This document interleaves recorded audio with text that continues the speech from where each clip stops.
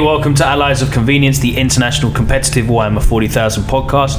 I'm your host Logan, and tonight, this morning, it's Saturday, it's just gone 6 o'clock, and we have been speaking about the Death Guard Codex, which is coming out today, right now. So if you're going to go and pick it up, hopefully you'll find this useful. Literally just chatting through it, so I had it in our hands for about a day, looking through it, not had a chance to really analyze it. We're going to do, hopefully do some proper content on it after we had a real chance to analyze it, but this is literally just a couple of hours of myself and Jesse Newton talking shit about the book, just going through things, spitballing ideas and looking at how things come together. It's kind of structured, but obviously we're going through the book as we go through the book. We have had it for a day or so. Shout out to our local store. Reminder as well, by the way, that we are in no way supported or funded or obligated to Games Workshop. We are entirely independent, which means we will always give you a fair and balanced opinion, and an honest opinion. We will pull no punches. We're not out here to try and maintain relationships with anybody. In that sense, you can always rely on us to give you our true opinions on the book and anything else that happens. But as I said, it's a couple of hours if you want to listen through to it. Hopefully you find it interesting, of myself and Jesse just going through the Death Guard Codex. We'll do some stuff with the guys on the podcast about the units in general and some builds and that cool stuff. But I just wanted to get you a companion piece out whilst we were up in the middle of the night flicking through the pages and bringing you in on some of the conversations that we have when new codexes come out. I thought it'd be good to have some content ready for you as you go through the stuff yourself. So hope you enjoy it. Don't forget you can catch us at facebook.com/AOC podcast, or just search for Allies of Convenience podcast. You can find us on Facebook. Let us know what you think about the codex. I'd love to hear what you think about it. It's an interesting one. I think it's got really flavourful rules. We're going to go through all of it. Whether it works competitively or not is still to be seen. But we definitely give you some of our early hot takes and first impressions on the book. So without any further ado, let's get into this. I have to warn you though, for some reason, I'm talking on exactly the same mic right now, in exactly the same position that I recorded this Skype conversation. But the Skype conversation has like a weird background hissing in it, and I do not know why. I have no idea why. It wasn't in the call, but it's there. I'm going to look into that and try to improve the sound quality of the recording so they can all be as crisp as this. But yes, I do warn in advance that it's not as clear as this intro anyway. But it's still perfectly audible, and I hope you enjoy the next couple of hours of myself and Jesse, our own resident Nurgle lover, talking about this book, Codex Heretic Astartes Death Guard. Let's get into it.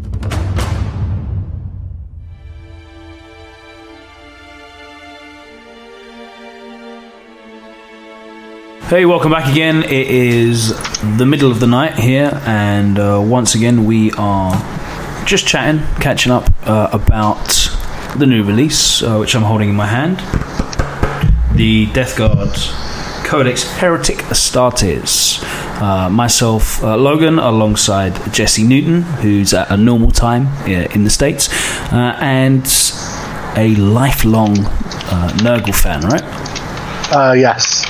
So, they were my very first army. We're basically just going to be shooting the shit about this book. Why is it that you were drawn to Nurgle in the first place? Because obviously that's not everyone's like, yeah, man, Plague Marines and Rhinos, they were so effective and I loved them. It was like, what is it that you like about them? How do you see them as a fighting force in your mind? Slow, methodical, precise. Precise is an interesting one. Yeah, so when I first started playing them, it was back in 3.5.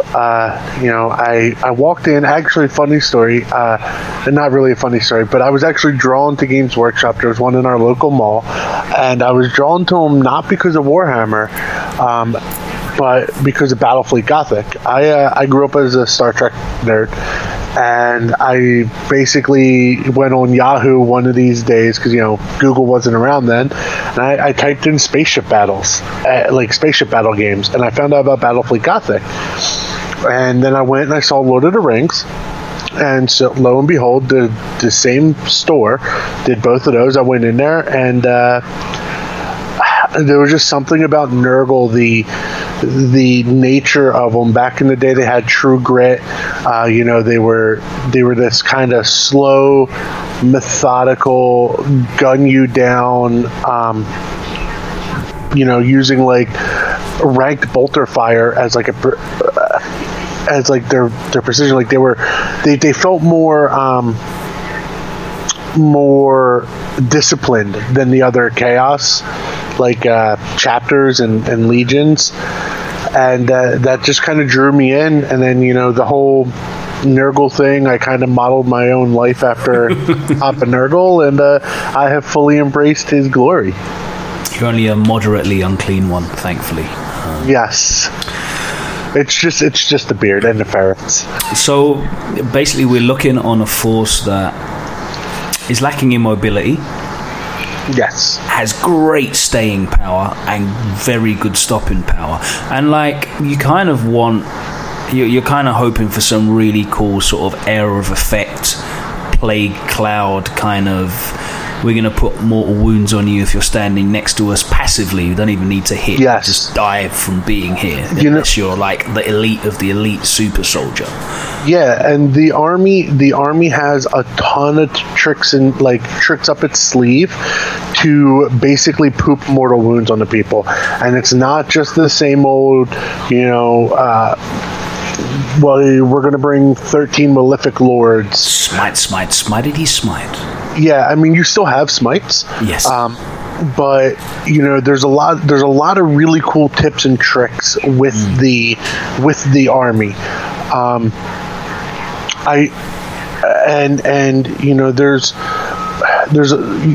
There's a lot of little combos that can kind of catch people off. Some fun combos that like there's some things that I'll get to a little bit later that I want to do that aren't particularly good, but I think it'll just kind of be hilarious to just manage to pull it off against somebody. Well, you have a look at some of the archetypes of what you have seen previously in Nurgle / Death Guard forces. Both on a tabletop, and in the background, because realistically, we want armies to play like they do in the background. I think that's all cool, right? So one of my favorite things about Death Guard is from the Horus Heresy books. Yeah. You actually, if you read it, spoiler alert if you haven't read it yet, but I mean, you're kind of like, I don't know, 10 years too late. But during the Battle of Istvan, there is the whole loyalists that were stranded down on the planet, and there's just one line that kind of strikes out to me after the bombardment of the plague bombardment, and then the Death Guard fighting the Warlord Titan. It's just, at one point, Tarvitz turns to, I believe, Lucius, and basically, they're talking about the Death Guard, and they basically go, well, they're resilient little bastards, pardon my French, but because you just occasionally hear artillery going off, and these are guys that have been plague bombed and are fighting a Warlord Titan, and they're obviously under strength, and yet they're still just resilient and hanging in there. And when they do fall to chaos, that resiliency that the Legion is known for just kind of gets dialed up to 30. So you have that idea that most of us probably remember of Philno playing Plague Marines, just sitting on objectives and being really, really, really resilient. Being great value for their points as well. Obviously the wounds, the damage output is okay, plague knives and such, and obviously plasma in the unit as well, so that's always a thing. a bit of a threat, they've got good enough staying power for you to not think, I'll just charge those and they'll just evaporate. Exactly. They were never the most efficient cost in like the recent Chaos Space Marine iterations. But if we look at it, up until Trader Legions, Chaos Space Marines were still paying that tax for Codex 3.5, and Chaos Space Marines was never really that efficient. Reparations, they were. Yeah, reparations. There you go. But Chaos Space Marines were never really that efficient force. But the Plague Marines, they weren't really the most efficient option that you could have, but they were always fun. They were they were methodical in their play style. They did serve, as you mentioned, they did serve a dual purpose because they had the poison close combat weapons. So, they could chunk wounds out, and they had the ability to actually go after multiple targets because of that. They've always, my big thing with Plague Marines is they've always kept more flavor for me than anybody else. Okay, Khorne Berserkers run in and kill people. Woo! This iteration of Khorne Berserkers is by far the best that I can remember. But throughout everything, they always kept more flavor. From their Legion and their god than Khorne or Tzeentch or even Noise Marines. I mean, I think their flavor was genuinely one of the most effective on the tabletop, because Khorne Berserkers were always flavorful for me, but it was kind of irrelevant because you're playing in a game where they can't get into combat anyway. Now, it's kind of easier to get things into combat, and when they do, they're horrific, as we see with a lot of the Chaos Space Marine builds at the moment. Rubric Marines are kind of like... I feel like Rubric Marines are a bit too close to Plague Marines, and that they got that sort of slow, lumbering, stoic, lack of flexibility there, and they just gave them like weird... They gave them like weird Tzeentch bolt gun things, which I don't know what that has got to do with anything, but that kind of differentiates them. And they basically failed miserably with Noise Marines for years and years and years until now. I think they're pretty good as well. But Plague Marines have always been pretty decent, right? Like they've been the go-to. If you were going to take a Cult Marine, 9 times out of 10 it was going to be a Plague Marine. Yeah, exactly. And the other big thing was most of the Cult Marines were really they were really close in points, and no one had a massive efficiency bonus that we're seeing right now over another one. Right now, I'll be honest. There's almost nothing in the game outside of an Imperial Guardsman that's as efficient at what it does than like a Khorne Berserker or even a Noise Marine. You might you could say like Dark Reapers. They're hyper efficient right now, especially with Soul Burst. But as far as those two go, like every time if you watch the Nova Open. And you listen to us talk to like Andrew, who won both the Open and the Invitational. He even said like the efficiency that those two units caught him off guard. And this is a very seasoned tournament player. The Berserkers didn't even get like a massive points drop. It's only like literally a couple of points. But like I said, what they were doing for those points didn't happen as often as it does now. Of course, now they've got the actual chance to get in, and they're horrific when they do get in. Possibly a little bit more horrific than you need them to be, as you discussed last episode with regards to people not understanding how charges and allocating attacks and what have work specifically, and you may be letting people getting away with a bit more than you should be with Berserkers. But yeah, just the fact that they can actually get in now and can get these attacks off, and it's not I'm running headlong into a World War I trench battle of Gatling guns mowing everyone down. And when you compare the points cost, like you said, base points cost, Khorne Berserker is 17 points. You almost will almost always run them with Chain Axe that are 18 points. A base Plague Marine is 19 points. A base Noise Marine is 19 points. So, you know, you're really floating around. You know, points wise, all of these cult units. Forgive me, I don't know Rubric Marines off the top of my head. I'm not a fan of Tzeentch, but you know, these cult Marines are really staying close in their overall points. The big difference between Plague Marines and, say, Khorne Berserkers and Noise Marines is Noise Marines and Khorne Berserkers are efficiency. Plague Marines are survivability. And that survivability was a big thing because you were basically taking them as troops to back up your other shit that's going to be doing most of the legwork back in the day. Now, obviously, in the last edition, well, I think it was 6th actually, you then suddenly got access to like these shambling hordes of zombies, which you'd never seen before. Well, cultists, but yeah, basically zombies. Yeah, that's an interesting dynamic to change. When Forge World opened up, especially like here in the States, you started getting everybody taking the Renegade Guard zombies, which, again, spoiler alert, are Poxwalkers now. Yeah. You know, they're just appropriately points costed Poxwalkers. You know, they were, I think, 3 points a model. Now they're 6. They were like ridiculously cheap. I don't actually know off the top of my head what their points cost is, but they're basically like a conscript back in the day, as compared to today. Now, you know, they're more expensive, but yeah, they were hyper efficient and durable and super cheap. But then I feel like Nurgle kind of really came into its own right at the end of 7th with the Traitor Legions.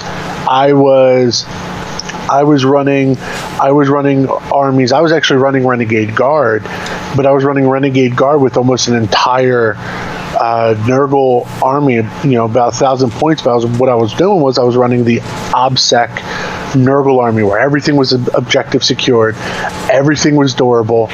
You know, you had options in there, and everything was relentless.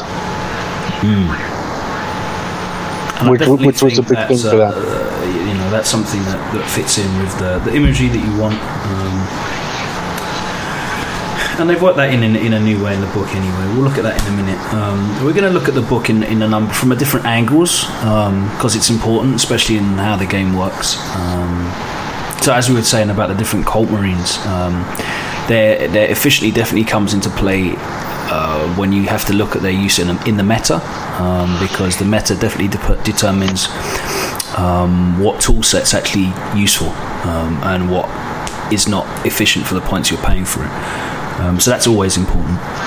I want to look at the book as a standalone book, because obviously there's people like yourself who would ideally love to run just a Death Guard force and just use it entirely out of the book. And then, of course, we're going to look at it through the the frame of just the wider Chaos faction. So just a random ingredient in the overall Chaos soup. In the Chaos stew that we can mix together and sour up with a bit of Nurgle's rot. One of the things that jumps out at me immediately about the book is how many new characters they've just plonked in here. That's the majority of the new entries in here, right? Yes. So they have dropped, off the top of my head, I think it's 5 new characters, 5 new characters for the edition, like 5 brand new things. We've already seen the Noxious Blightbringer. Yeah. You know, he was in the starter set, but then they added the Tallyman, who, you know, he's basically their version of a Dark Apostle. He doesn't give the leadership, but he gives the rerolls to hit in combat. And then he has a cool ability where if you roll a 7 anytime you spend command points, has to be a 7 because Nurgle's number. Yep. If you roll a 7 when you spend a Death Guard strategy command points, you get those command points refunded. So 7 is the average roll, but I mean, you know, we're still talking a 1 in 12 I don't know, I'm bad at math, chance. It's not necessarily going to happen, but when it does happen, if you hit it on a big command point, that could be game changing. When you go in and you expend, say, your last 2 or 3 command points, and if you hit it there, or and even early, if you hit it while expending command points, that could be crazy, because that is one of the biggest weaknesses for Chaos as a whole, is they are command point heavy. Even if you build a list with 12 command points, you will blow through said 12 command points pretty reliably in either a Chaos Space Marine army or in a Chaos Death Guard army. Yeah. Now, Demons not necessarily, because you only have your base index and you can only go so far, but there's just so many options for both of these. And, there's a lot of options for Space Marines as well. I'm not too familiar with playing Space Marines this edition. So I don't know how fast they blow through them, but I'm looking at some of the AdMech spoiled rumors that GW has put up through the Warhammer community, and even there, I'm looking at it. I'm like, oh, these guys are going to go through command points as well. We'll have to obviously wait for the I think stratagems are some of the coolest new mechanics they've introduced in the game. I think they're fucking absolutely, cool, man. I really enjoy them. It's such a great way of adding character stuff, and of course, just giving you access to really cool ways to play as well. You can build around specific ones. Obviously the Ultramarines in the Chaos, in the Ultramarines in the Loyalist Space Marine book are really great around farming and maintaining CPs. So and I think it's great. My only gripe with command points is the same one I mentioned last time we recorded, and it's just the way that it was introduced. They were going to really kind of the way that they generalized it was, you were going to get rewarded for going deeper and deeper in the rabbit hole to make like a more or less a standard army. But instead, you're not, because they took the easier route, which is probably better for the game in the long run, because it's probably easier for them to balance. But they go by detachment, so you're actually really easily able to dip in to a book as it stands, especially when you're dealing with this soup that is Chaos and Imperial. You're really easily able to dip into that and then cherry pick your stratagems whenever you want them. So that's my only concern with it, and my only problem. I really wanted it to be for instance, like you said, I want to play a Death Guard army. I really want to be rewarded for playing a Death Guard army. I want to, if I take a Malefic Lord, I want to be penalized for it, and I want to have to make that hard call. Is potentially unlocking this thing better than losing, my stratagems, for instance. So that's kind of where I fall. So I was going over a couple of the characters that they added. So obviously they had the Plaguecaster, the Malignant Plaguecaster was also in there as well. Yeah, well, I left him separate only because he's actually an HQ. Yeah. So he's an HQ. The rest of their guys are actually elites. The elite section of this book is about as bloated as a Great Unclean One. Mm-hmm. And I mean, that's not a bad thing, because the detachments, you can easily bring 6 of them, 6 elites. So it's not like you're too penalized for it, but it is a very bloated section of the book. But so we had the Tallyman, you have a Plague Surgeon, which is awesome, because he's basically a Nurgle version of an apothecary. Yeah, slight rolls on your disgustingly resilient. Yep, reroll 1. So that's kind of the swap there. And I think honestly, that is a balanced change versus the regular apothecary, because if I was just able to start bringing models back, you can kind of get a little out of control with how resilient this army is. So adds a little bit to the resiliency. You have the Biologist Putrefier. He's a new guy. Basically, he's a grenade buffer. which is something we'll get into a little bit later. But he buffs the blight grenades and all that. So he's like a grenade specialist who increases the strength or the potency of just Nurgle grenades. Then you have the Foul Blight Spawn. Now, the Foul Blight Spawn, I like a lot. He's kind of just a badass. He's strength 4, toughness 5, 4 wound character. He's 77 points, but he's an all-around really good support character. He has a Plague Sprayer, which is a 9-inch flamer that's assault. Yeah, it's assault D6, but here's a big kicker. It's 9 inches, so you're able to assault things that are deep striking, or Overwatch things that are deep striking. Yeah. It's a plague weapon, so you reroll ones to wound on it, which is the theme throughout the entire book. Mm-hmm. Then you have strength 2d6, minus 3 AP, 3 damage. So it's an anti-elite flamer.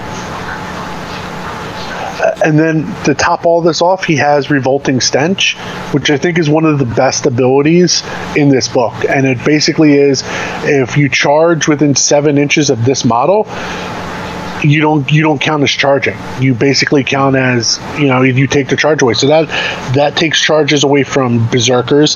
That takes charges away from Slaanesh, because the Slaanesh demon lore is basically always strikes first from fantasy. Yeah. So everything counts as charging. So what that does for you is that increases your durability because it increases your durability because it gives you fair shakes, but it conserves command points, which again, going back to the theme of Chaos Space Marines, and I think the theme of codexes in general, command points are a very, very valuable resource and commodity. And he conserves that by not making you blow 2 command points to skip ahead. Now, there are units that are missing from this book. So you get no Helldrakes, for starters. My biggest one is Havocs. For years, Death Guard. Interesting one, yeah. For years, it was relentless Death Guard Havocs were like the thing. You take your Nurgle, you get your increased toughness. They were just very common. And then all of a sudden, in the Index, they were gone, and they stayed gone with no replacement in the Death Guard book. There's not even, there isn't even a Death Guard specific unit that necessarily replaces them. Another thing is, they went balls to the wall with the lack of mobility, and that methodical play style. Most things are like a 4 or 5 inch movement, but they then took away bikes and jump troops. So you don't have Raptors, you don't have Warp Talons, you don't have bikes. A lot of access to any deep strike either as well. Yeah. So, I mean, you've got the Terminators, obviously, but you're basically shuffling across the tabletop. Yeah, that's exactly it. Your deep strike ability comes from Terminators. Your lords and your sorcerers, they cannot have jump packs, which means if you need them to get across the table without necessarily walking, then you have to stick them in Terminator armor. Tonight on the Frontline Gaming podcast, Reese did say that the fact that in the points cost, the Demon Prince is admitted with wings, but in the data slate he has the ability to take wings. He did say that is a known typo, and that will be getting FAQ'd almost immediately. They do get wings on their Demon Princes, so that's kind of a nice. The issue that we had was in the Codex. It says they can have wings, but there's no points cost for it. Yeah. So he said tonight. And he's part of the tester group for Frontline. He said tonight that it is indeed a mistake and it will be FAQ'd. So and almost immediately. So that was honestly a big relief for me, because I love my Demon Princes. I've been building them in lists without wings. Yeah. But if I can take wings, I want wings just because that mobility is key in an army that lacks it. I don't think that was ever going to be a problem. It was just a case of you either had to play them as the wings were free, or they were going to affect you and tell you how much they are. Which is probably going to be what, like 25 points or something like that. They go from, I think, like 140 to 180 or 170 base. So they're 180 with wings and claws, which is how I always run them. Yeah. So yeah, let's have a look then. Basically, so let's start at the very start. Lords of the Plague Planet. They have their special rules. Of course, they've got Death to the False Emperor still, to be expected, and they're disgustingly resilient. So it is basically your traditional feel no pain. Yep. Except it has a great caveat of, in this edition, you can utilize it against mortal wounds. Yeah, there is no, you don't get this like there was with instant death. In previous editions, so you always get this 5+, which is very good. They got plague weapons, which in this edition is you can reroll rolls of 1 for wounds for plague weapons, and yeah, they get demonic ritual as well. So they can summon demons, and that's obviously a thing where you can summon. You can at least summon plague bearers, so you can kind of like overextend. It's not the same as being able to deep strike in, but it allows you to sort of have models a bit further than shuffling 5 inches forward. Yeah, exactly. Another big thing with this that you get in those like first 2 pages is you'll notice that the Death Guard War Gear list is much smaller. It is slimmed down. It is very, but it's all like the key stuff that they need. They get their power weapons, they get their specialty power weapons, and then they get combi weapons, and that's really it. That is literally it. That's literally it. Through the wonderfully laid out stuff. So the Bale Sword is literally just a plague power sword. That's all it is. And then I don't know if it's listed. I'm looking. No, okay. There are some units who have a thing called a bubonic axe. I believe it's called, and it's just basically a power. It's a plague power axe. Yeah. Bubonic. Yeah. I wasn't sure if that was something. They just have plagued versions of the standard weapons, which is just for colour, I guess. So yeah, as we look through the unit entries and the HQs, as you said, we've got the Demon Prince, we've got Typhus, who's got a cool new model. Typhus finally was the go-to in. I don't mind the old model, but the new one's awesome. Big, very impressive, suitably plaguey, and fits in with the new aesthetic of all the great new models that they've done since the box game.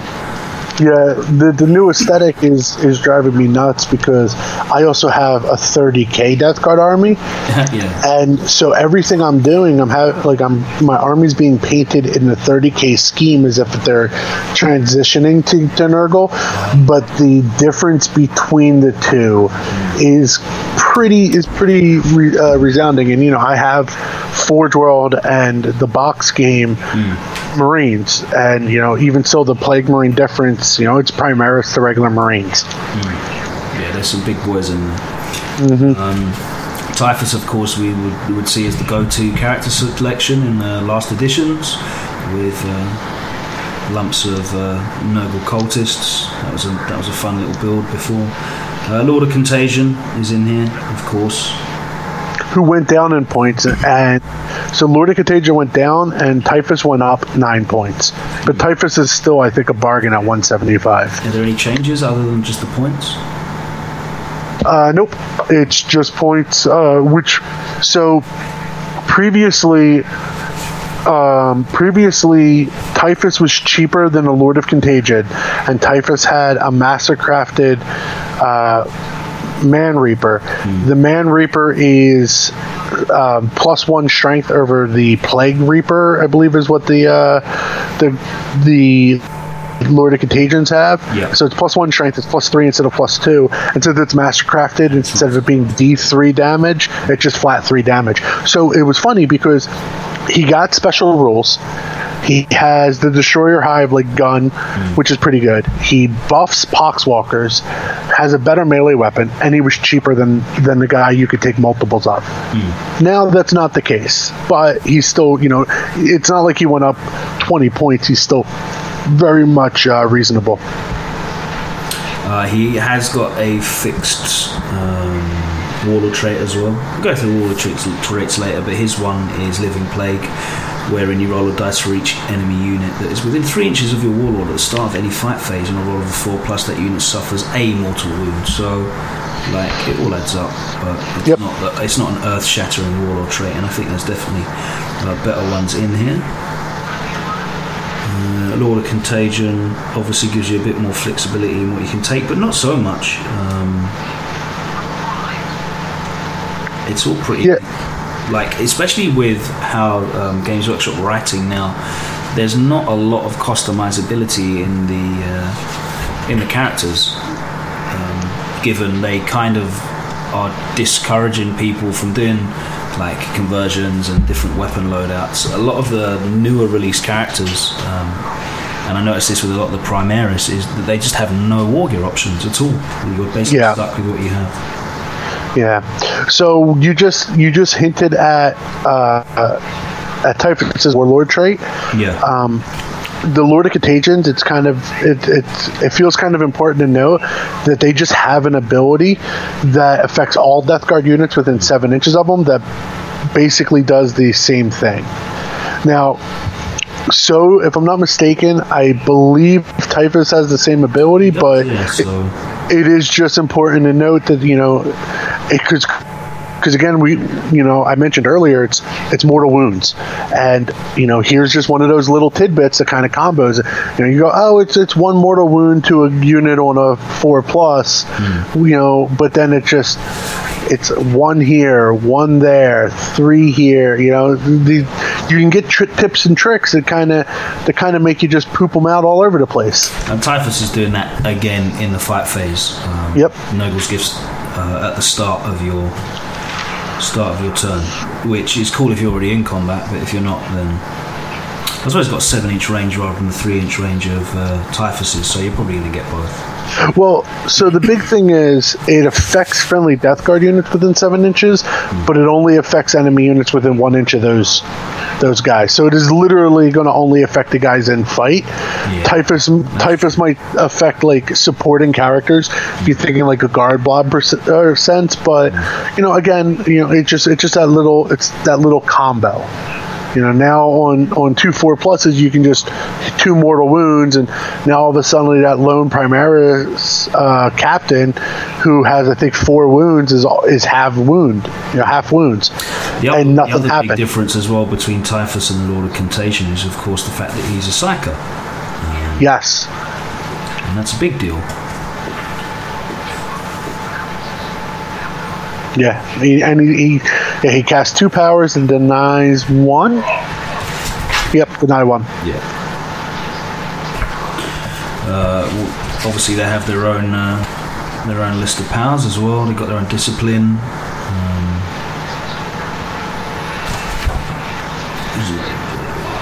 Which he has to take from there. Contagion. As well. Yeah, we already know 3 of the powers because they were in the index, but we'll go over the 3 new ones. Yeah, we can do. And then, of course, we've got Chaos Lords, we have Sorcerers, and we have the Plague Caster, the Malignant Plague Caster, who's in here as well. Yep. Which the Plague Caster is just a sorcerer. I think he comes in at 2 points more expensive. So it's not a big one. Even so, it might be 5, but it's not a big difference. But then again, he has an ability that can create mortal wounds. Yeah, I like that. So if they successfully manifest on a 7+, the nearest enemy unit within 7 inches suffers a mortal wound. So that's cool. Like you said, it all adds up. Little plinking away. Yep. especially good on sort of like elite targets. Yes. This army feels insanely well tooled to fight Primaris Marines and other elite expensive armies. If you bring an elite expensive army, pretty much everything about this army can hurt. Which is kind of a given, because obviously they're the two main antagonists in the storyline at the moment. Yep. So yeah, let's have a look at the powers. We'll have a look at the powers and the warlord traits as well, because we're still in the HQ section. So, okay. So yeah, what do you think about the discipline compared to like some of the older noble powers we're used to? So overall, I really like the discipline. I feel the discipline kind of is... It's like a 50-50 discipline. And I say that because there's 3 powers that are really good. There's 2 powers that are meh, and there's 1 power that in the right ability, I mean, I've used it a lot because it's one of the default abilities that was in the index, but it's just kind of one of those abilities that, you know, because it's random, you can't count on it so much. But, you know, overall, I think it's a solid lore. You know, it doesn't have warp time, you know, and it doesn't have prescience. But when you look at the Chaos Space Marine, for instance, you're looking to take those 2 powers. In this, you want to take 3 powers. You want to take your Miasma Pestilence, which is your number 1 power. You know, so that is just subtract -1 to hit rolls for a friendly Death Guard unit, so it makes you harder to kill. Again, back to resiliency. Then you have your next 2 powers are Gift of Contagion, which is okay. This is the one that I random. I think it's random, and it's an index power. So, you know, it's either you roll a D3 and it is either -1 attack, strength, or toughness. Obviously, you want the toughness and or strength almost every time. Because the things that the extra attack's going to matter against, you probably have more than it's going to 1 attack's going to matter. Then you have Plague Wind. Plague Wind is very reminiscent to me to some of the old fantasy powers. It feels like you know, some of the old 8th edition fantasy powers. But you pick a unit, you roll a d6 for every model in the unit, and on the roll of a 6, they take a mortal wound. You know, not really good on, say, a unit of 5 Primaris Marines, because on average you might get 1. But on a unit of conscripts, you know, now you might be cooking with some fire. Yeah, it's only 5 as well, manifesting of 5, so it's really easy to get off. Type of deal. The next power is Blades of... I think this is one of the top powers in the lore. These next 2 powers, I think, are the 2 best powers in the lore besides Miasma. So it manifests on a 5. Again, all of these powers, the highest one is a 7. So they're really easy to cast. So Blades cast on a 5. If you manifested on a Death Guard unit within 18 inches, until the start of the next psychic phase, you add +1 to all wound rolls made by that unit in a fight phase. Furthermore, wound rolls of a 7+ inflict with a melee plague weapon, inflict an additional mortal wound. So again, looking at with plague weapons. So one of the units I want to play around with some of my friends is actually 20 Plague Marines with 2 close combat weapons and blades. Now there's a couple other things I want to do with this unit, but that is one of the units I just want to I kind of want to mess around with. Another one that I like it on is the Terminators, the standard Terminators, because they have another ability that if they roll a 6 to wound, it gives them +1 AP.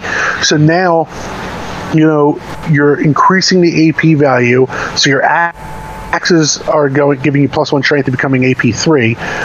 Your swords are being strength user, and instead giving you becoming strength user, but AP4. You know, again with this, you know, you're getting +1 to wound anyway.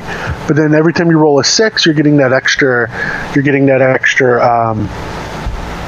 that extra AP coupled with the additional mortal wound. And they have, each guy has 2 attacks, which is kind of big. So I like it there. I like it on things like Demon Princes. Now, the cool thing about a Demon Prince is the Demon Prince you can really stack well because you can Blades of Putrefaction.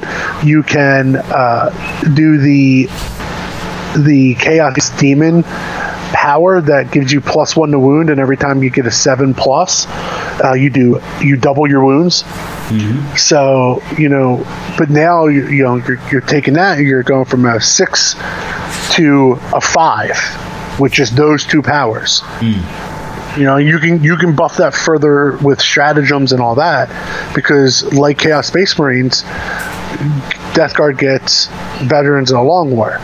So now on like a Demon Prince, because it's a Nurgle Demon model, you cast that ability, and now on a 4+, you're doing an additional mortal wound and doubling your damage. So your 2 damage Malefic Claws now 4 damage.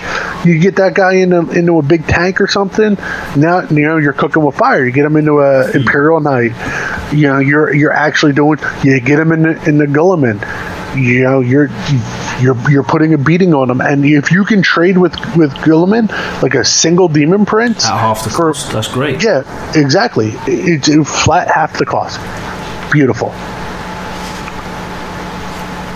The other thing is, you can stick this on the big bad guy that we got in this book. It's one of the few abilities that you can really do with them, because a lot of abilities and stratagems specifically focus on infantry, and this is just Death Guard.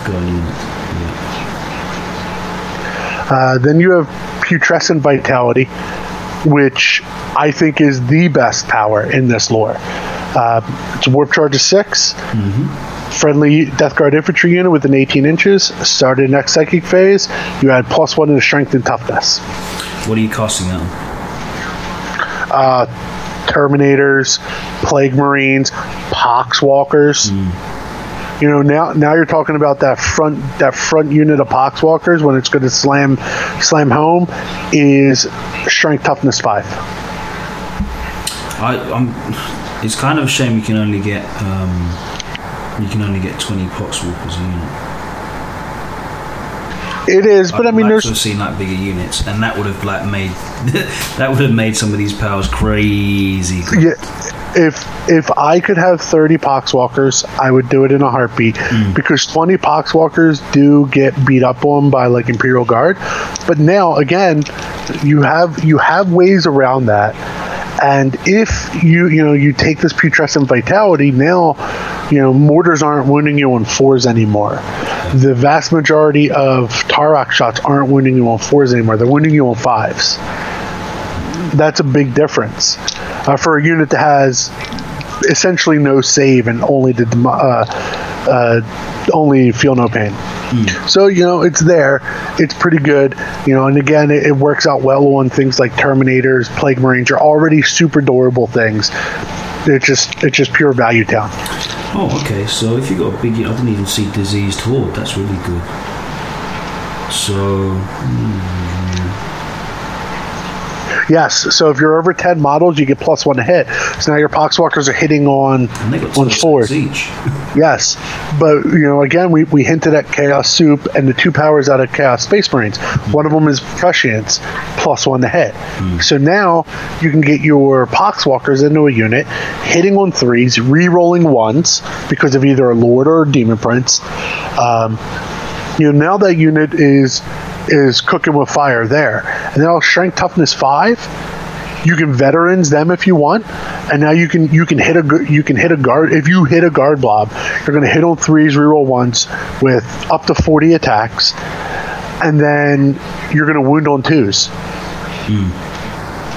And then every time you kill a guardsman, you're going to make more Poxwalkers, which you don't have to pay reserve points for. They just pop up.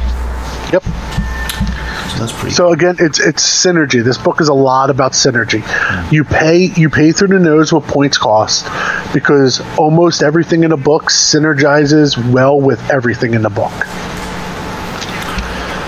And then your last power is Curse of the Leper. Warp charge is 7. Roll 7 dice. Closest visible enemy unit within 14 inches. Suffers a mortal wound for each roll that exceeds its toughness characteristic. Not on paper, not a really good spell. But again, he couples well with the big bad Mamba Jamba we got in Mortarion.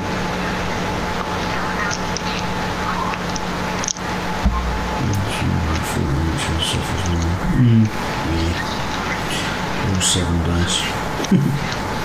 Yeah, so you could stick 7 mortal wounds on something at a decent range. I mean, the likelihood not that great, but again, there's a little bit of synergy that can kind of make Curse of the Leper pretty good. Get rid of Malefic Lords. Yeah, you will get rid of Malefic Lords. If you can kill 7 conscripts with random psychic power, awesome. It's 7 less bodies in your way, 7 less things you have to devote. That was any unit. Cool. Yeah. Closest visible enemy. Yeah, that's actually pretty useful, especially against conscripts and maybe other units of cultists or what have you. Just screens, straight for screens. Yeah, exactly. Screens, brims, things like that. Oh, you have an invulnerable save? I don't care. Go away. Yeah, that's really good. I mean, even rolling 7 dice, you're going to kill 2 Marines, probably. Yep. So, alright, yeah, that's cool.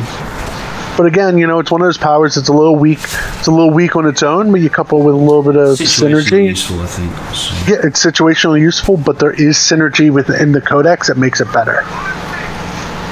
Warlord traits, we mentioned one of them briefly, but let's go through these as well. Obviously 6, take your pick. Mortarion and Typhus have fixed ones. First one's Revolting and Resilient. You can add 1 to any disgustingly resilient rolls you make for your Warlord, unless the wound you're rolling for is a mortal wound. So that's one of the few times that mortal wounds does have an effect on something, but that's useful. Living Plague, roll a dice for each enemy unit that is within 3 inches of your Warlord at the start of any fight phase. On a roll of a 4 plus, that unit suffers a mortal wound. As we said, that's what Typhus is rolling with. Tainted Regeneration, your Warlord regains 1 lost wound at the start of each player's turn. That's very good. Yeah, that's 2 wounds a game turn. Yep. That's pretty big on something like a Demon Prince. You're gaining if you don't kill it, it gains a quarter of its wounds back. That's a big deal. Hulking Physique, add 1 to your Warlord's toughness. Rotten Constitution, reduce all damage inflicted on your Warlord by 1 to a minimum of 1. So that's good. I don't think it's the weakest. I think that's the weakest. I don't think it's bad. But I think it's the weakest out of all of them. And Arch Contaminator, which is the one that Mortarion gets. Reroll all failed wound rolls when resolving attacks made with a plague weapon for any friendly Death Guard unit within 7 inches of your Warlord.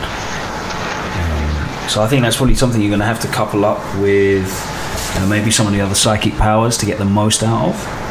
Yep. But if we think about that power and you go back to Blades of Putrefaction, where you're looking to get a 7.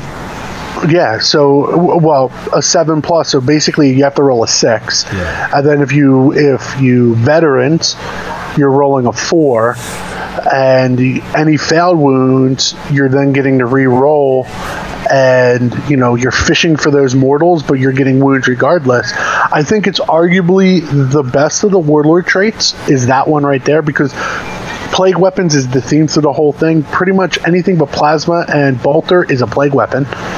And it is super common theme, and it synergizes so well with the army. I just personally do not like the power on Mortarion. No, it's not the one that you want with him, but it is what it is. Let me just double check as well that it would work the same way, but obviously when you're using veterans and you've got rerolls, it'll be the same thing as other situations. So you'll be adding to your roll afterwards. So you'd be re-rolling, like you'd have, I'm doing air quotes now, you'd have failed rolls which you'd re-roll, but they would be passes afterwards. So it actually gives you more opportunities to get those proc 7 pluses, because you're re-rolling what would effectively be hits anyway, right? Yeah. So that's cool. Let's have a look at Mortarion actually before we move on into other stuff. I know he's a Lord of War and he's at the end, but he is the character, so he's pretty expensive. More than Magnus. Yeah, he's pretty expensive. 470 points. Yeah. And he's got 18 wounds. He has got disgustingly resilient, so that is, in practice, 24 wounds. So he's pretty survivable. He's got 3 up as well, and a 4 up invulnerable. So, but he's going to be drawing a lot of fire. How viable do you think he is, and how he works? Talk us a little bit through how you see him working in the list. So, in all honesty, I think he is terrible as a Death Guard character in the Death Guard army. I think he's really good with Chaos Space Marines and Soup in general. The biggest problem with Mortarion is he's 470 points. This book is loaded with expensive models. It is difficult to get Mortarion into a list and also have consistent, efficient threats, because again, the book revolves around durability, not efficiency. The problem with Mortarion is he kind of lacks some of the durability because he has 18 wounds. He does not have the ability to increase his invulnerable save like Magnus does, so he's not as good at sitting out in the backfield. You know, when Magnus is rocking a 3-up reroll 1s invulnerable, he can afford to sit middle of the game, you know, middle of the field without having to really press his strengths until later on. That's not the case for Mortarion. You know, he only has a 4-up invulnerable. Disgustingly resilient is good, but the big thing with disgustingly resilient is you have to do it for each individual wound, and it's, you know, so it's not as good as an invulnerable save. Yeah. In that instance, so if you get hit with a lascan and take 6 wounds, I have to make 6 disgustingly resilient. Yeah. Well, he does have a 4-up invul as well, so there's that. He does. I think the big issue with him and the difference between Magnus is still effective when he sits back. Most of Mortarion's effectiveness, they're all like 7-inch AoE bubbles, and of course close combat as well. But other than that, like if you're putting him in the middle, then he's not getting a lot of the benefits, and that's the buff benefits, and of course like the host of plagues and stuff like that. So one of the big things with Mortarion is they were very careful in this book to not make Mortarion overpowered, and I think that's something you're going to see, you know, in the near future with Thousand Sons. Magnus will get toned back a little bit, because they were very, very, very, very careful in the stratagems and in the powers and stuff like that to limit, you know, infantry, things that they thought that you would see every single turn on somebody like Mortarion. So they limited that. They kind of drew it back a little bit. Mortarion does need to be up front, as you said. The other thing is, if you're taking Mortarion, he is such a points investment that outside of a specific list where you don't mind if he YOLOs forward and does his explodiness, because, you know, that's basically what he is. In a lot of the lists that, you know, I've been working almost 36 hours straight between work, school, and this on lists, and I've been struggling to get Mortarion into the Death Guard lists that I really like, because he runs forward. He most likely dies. You know, like I look at him on paper and I go, against some armies, how do I not just die on turn 1 if I'm going second? Yeah. Especially given like how much cheap lascannon fires out there. Like, yeah, you know, if I'm playing Eldar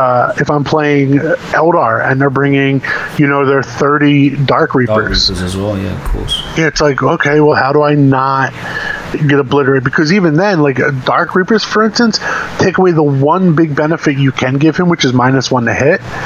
They take that away anyway. So it's a little give and take. Now, I think he's really good in Chaos Space Marines because you go back to that efficiency mantra, where if I'm running Mortarion at you, you have to deal with Mortarion, which means you're not dealing with my cultists. You're not dealing with my berserkers. You're not dealing with my noise marines. So that's giving you the opportunity to get your value efficiency units to follow up. So even though Mortarion might run out and die, he's your follow-up.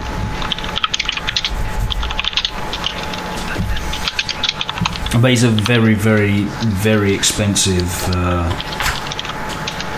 bullseye, basically. Yes. Whereas you could take 2.5 Demon Princes for that. Yeah, if somebody can't deal with him, he is insane. Like, if you cannot, I think overall, like, damage output, he's exactly what I wanted in the terms of damage output. I kind of wanted him to be dialed back a little bit and as a psyker, and because he knows 3 powers, manifest 2, can deny 3, and he obviously knows smite. So I kind of honestly wanted him to be dialed back a little bit as a psyker, and kind of that be Magnus's forte, and I wanted him to be more durable and more combat-y, because that was Mortarion's thing. So that's what I kind of wanted to see. You got a weird mix, with the disgusting resilient. Technically, he has 24 wounds, as you said. He on paper seems a little bit more resilient, but then you couple that with Magnus's reroll ones on invulnerable saves and stuff like that. Like, if wounds get through to Mortarion, he has a better chance of still coming out of it alive than Magnus, but Magnus has a better chance of not having wounds come through. Can I ask you about Reaping Scythe?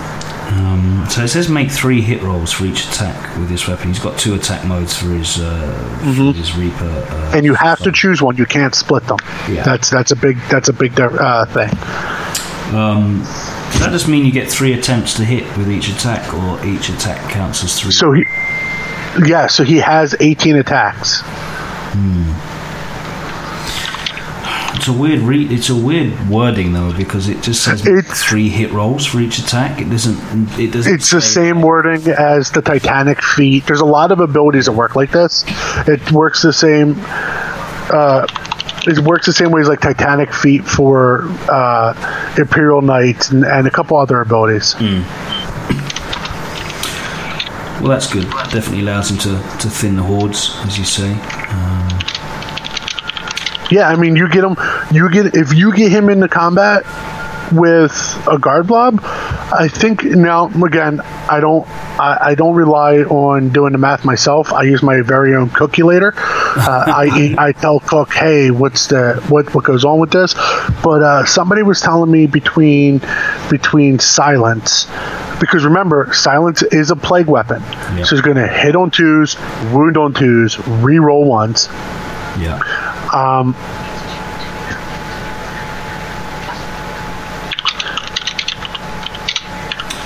And then you're going to get all that, and then couple that with his other abilities, which we haven't even dove into yet. Yeah. Somebody was telling me he kills like 30 conscripts. Woo.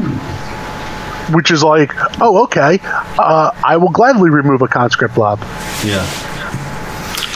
So yeah, let's just go through what he's loaded out with. So we mentioned Silence, the great big scythe. He's got the Lantern, which is his pistol, which is an 18-inch range. Pistol 1, strength 8, AP -3, damage 3, flat out damage 3. If you hit with the weapon, draw a straight line between the closest point of his base and that of the closest model in the target unit. Make a single wound roll against the target unit, and each unit the center of the line passes over. So it's actually like a beam. Yeah, so you do your initial shot. Yeah. So you target something behind you. Yeah. And then exactly. You draw like an old beam weapon from 6th and 7th edition, and that's it. Which is like, it gives you a little bit of versatility anyway. He's got the Attendant's Claw and Teeth, which is just D6 additional attacks at strength 2, AP 0, damage 1. Plague weapon. And it's a plague weapon. And Phosphex bombs, which I really quite like. So it's got a range of 6 inches. It's grenade 2d6, strength 5, AP -1, damage 1. Again, that's definitely thinning the chaff. So that's pretty handy. And of course, he hits on 2s. So. And then we talked about the scything blow, but we didn't talk about the eviscerating blow. So the eviscerating blow. Go ahead. So the eviscerating blow basically makes Mortarion charge some big dumb idiot like an Imperial Knight. Yeah. And as everybody knows, I love my big dumb idiots. And if he charges said big dumb idiot, he's in for a world of hurt. It's ×2 strength. So I believe it's 16. Yep. So you're going to wound almost everything on 2s. Yeah. Don't forget you're subtracting 1 from their toughness as well. So yep. That all yep. helps. So you're going to wound almost everything on 2s. And then you're going to do -4 AP, so very little is... He's on 2 pluses, yeah. Yep, very little is going to get a save, because, very little big things also have an invulnerable save. And then D6 damage as a plague weapon. Well, yeah. So yeah, he's really good at just getting stuck in if he gets. Yeah. His abilities: Death to the False Emperor, disgustingly resilient, as we mentioned. He's got Primarch of the Death Guard, which means you can reroll failed hits of 1s made for friendly Death Guard units within 7 inches. Toxic Presence, as we said, enemy units within 7 inches. Again, of Mortarion, you must subtract 1 from their toughness characteristic. So that's at all times. That applies in the shooting phase as well, and psychic phase and what have you. He's got the Barber and Plate, which is a 4-up invulnerable. He's got 3-up base. Anyway, Host of Plagues, roll a dice for each enemy unit within 7 inches. Start of the fight phase, and consult Mortarion's damage chart. If the roll equals or exceeds the required value, the unit being rolled for suffers D3 mortal wounds. So that starts at 4+. When he gets down to 8 wounds, it goes to 5+. When he gets down to 4 wounds, it's 6+.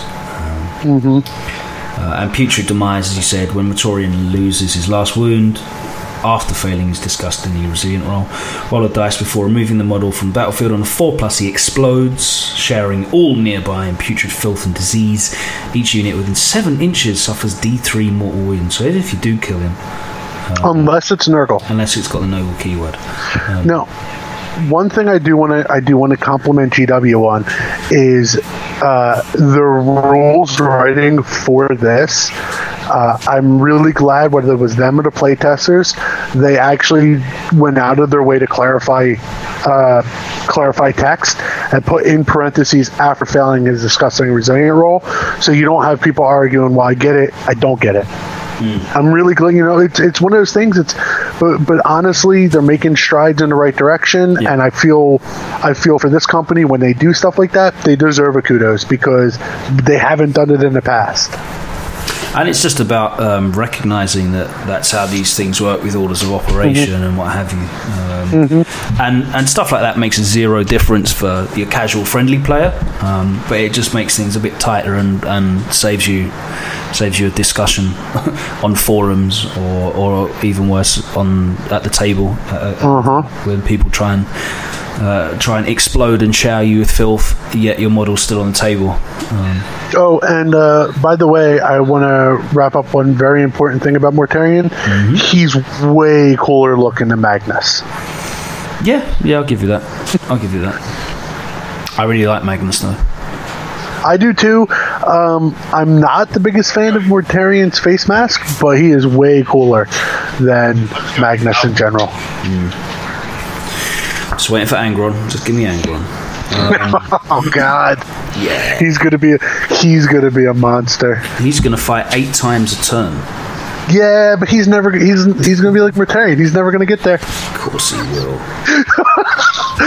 He's going to get shot with some big dumb macro weapon early in the game. With every fucking thing, because you're going to need to shoot him with everything. Otherwise, you're dead. Which is fine. It just means all the berserkers get in anyway. And again, it wraps back to the whole Mortarion thing. It's why I think Mortarion's really good. I just don't think he's great in Death Guard because... Well, that was the main thing that we wanted to identify. Is this book is this like the specials of the day menu that you put towards your greater meal, or is it literally just a book that survives on its own and functions for the people that only want to play Death Guard and compete? I think it can compete. I do not think it is GT winning without a lot of luck. But I mean, we've seen some lists that have won GTs that have required a lot of luck. But overall, I feel like the book itself is more of a supplement for Chaos Space Marines than it is a standalone. Yeah. And that pains me a little bit because honestly, it's making it so hard.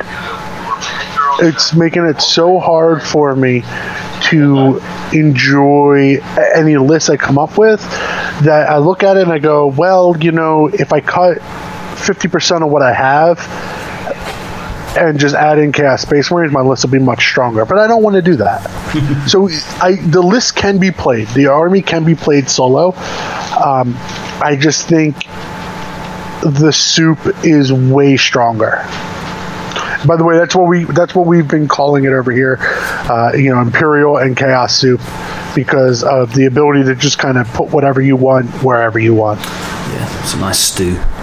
Mm-hmm. So we've been talking about the use of the stratagems and command points and what have you, and if you want to get those command points, you're going to be needing to use. Get those 9 command points. You want to get those 9 command points. It means you're going to have to use troops. And they've got quite a lot of options for filling in troops, which is good. Nurglings. Yep. You're going to see Nurglings filling in troop slots, I think. I agree with you. Nurglings help out Mortarion because they help block out an Alpha Strike. So Nurglings help you there. Nurglings help you in a relic matchup, especially with this army because the army is slow. Nurglings are able to be your first unit placed down on a relic, which unfortunately is still played here in the States. I don't know if your tournaments over there have finally gotten with the times and got rid of relic.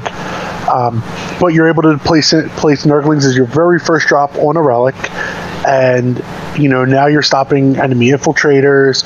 You're forcing them to kill your Nurglings in order to secure the relic. So you're basically keeping it in place for one turn, because let's be honest, something like Celestine is going to kill your Nurglings. But if you can keep them in place for a turn, that gives you the ability to kind of get your slow lumbering army in position to contest. So, I mean, I have Nurglings in almost every one of my lists, at least 1, if not 2 units. You've got normal cultists as well as poxwalkers, which have been bumped up to 4 points. Yep. Do they have any abilities? No. No. Cultists, in my opinion, are just there if you're looking at the stratagems for the Dead Walk Again stratagem. So we can go over that whenever you want, but yeah, we'll look at it now if it's relevant now. I was going to do all the stratagems in one go. Oh yeah, that's fine. But let's do that one now, given that it's relevant. We have done a couple of them. So the Dead Walk Again is a 1 command point stratagem you use at the beginning of your movement phase. You select a unit of Poxwalkers. Until the start of your next movement phase, you replace that Curse of the Walking Pox, which is if they kill a model in close combat, they add a Poxwalker, an infantry model. Excuse me. I gotta mention that because I play against Justin Cook, and he likes to run drones, and drones unfortunately not infantry. But regardless, it's you use this stratagem. then each time an infantry model other than a Poxwalker, friend or foe, is slain within 7 inches of this unit, you add 1 model to the unit. So, Death Guard cultists are just inferior in every way other than points cost to Chaos Space Marine cultists. You have 3 main reasons for this. You don't have the ability to Alpha Strike or to Alpha Legion them. So so you can't infiltrate, and you don't get -1 to hit across the wide spectrum. And if you're -1 hitting a cultist unit, you're not -1 hitting something else with psychic power. Yeah. So you don't get that. You don't have the endless tide of cultists stratagem. 2 points, basically recycle them. You don't have the ability to adjust their leadership with either a Dark Apostle, because the version for Death Guard is the Taliban. He does not give a leadership bump, or you cannot go Iron Warriors and make them fearless. So you don't have those 3 key things that are working to make cultists efficient and just really, really good. You get Plague Bearers, of course, as well, as troops. Plague Bearers, I think, are still great. I like Plague Bearers a lot. And, of course, Plague Marines. And Poxwalkers. And Poxwalkers, but yeah, we kind of mentioned Poxwalkers. Yeah, but I think Poxwalkers deserve an extra little bit of mention because they are beautiful little zombie men of my dreams. Splendid stuff. So, talk me through Plague Marines in this book. So Plague Marines and Chaos Space Marines got a big buff because they got the updated data slate. They had the updated data slate in here as well.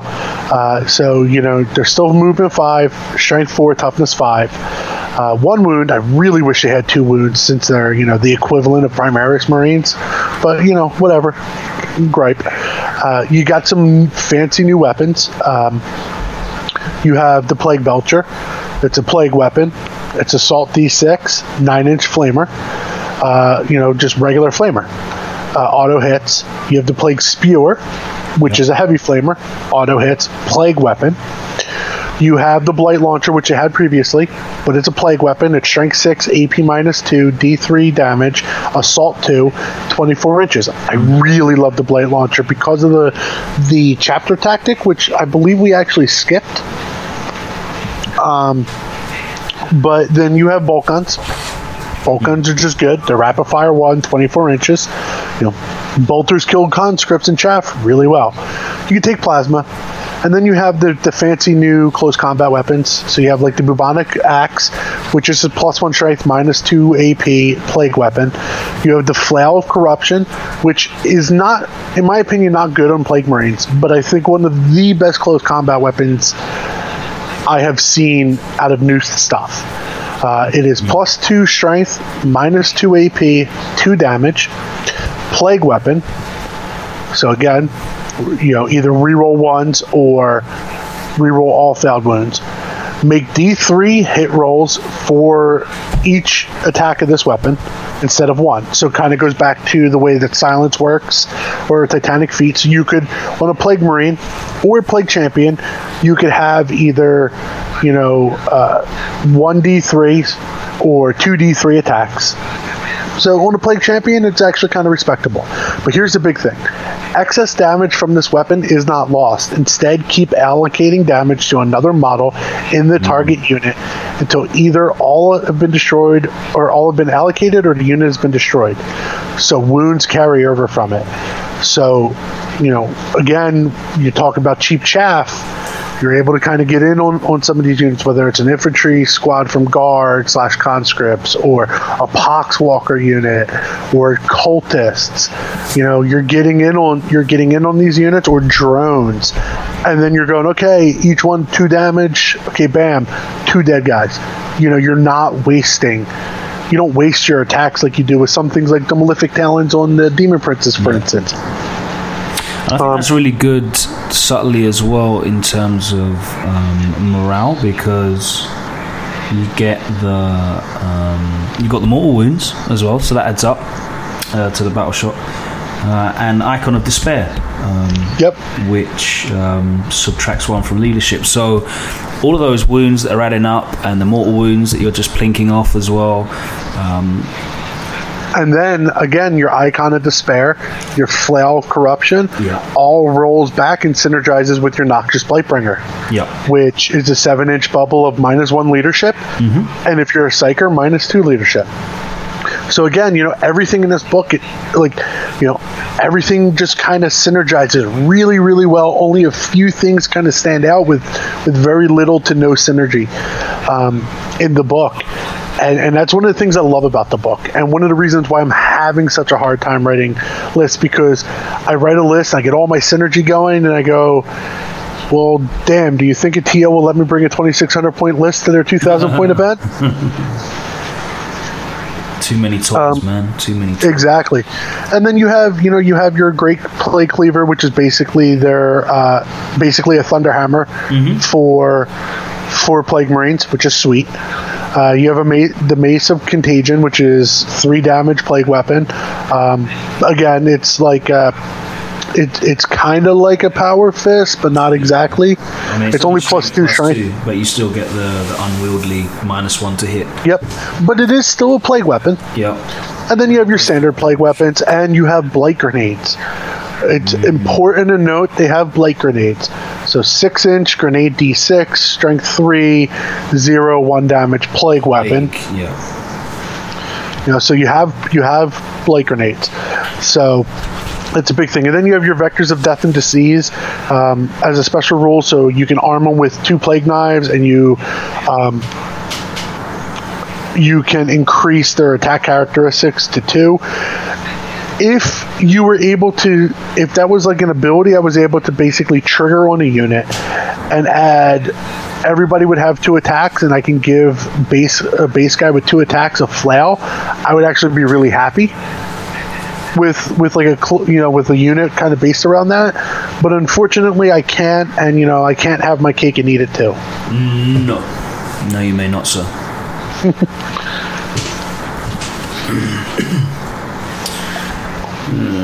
So that's the troop section, and let's go over.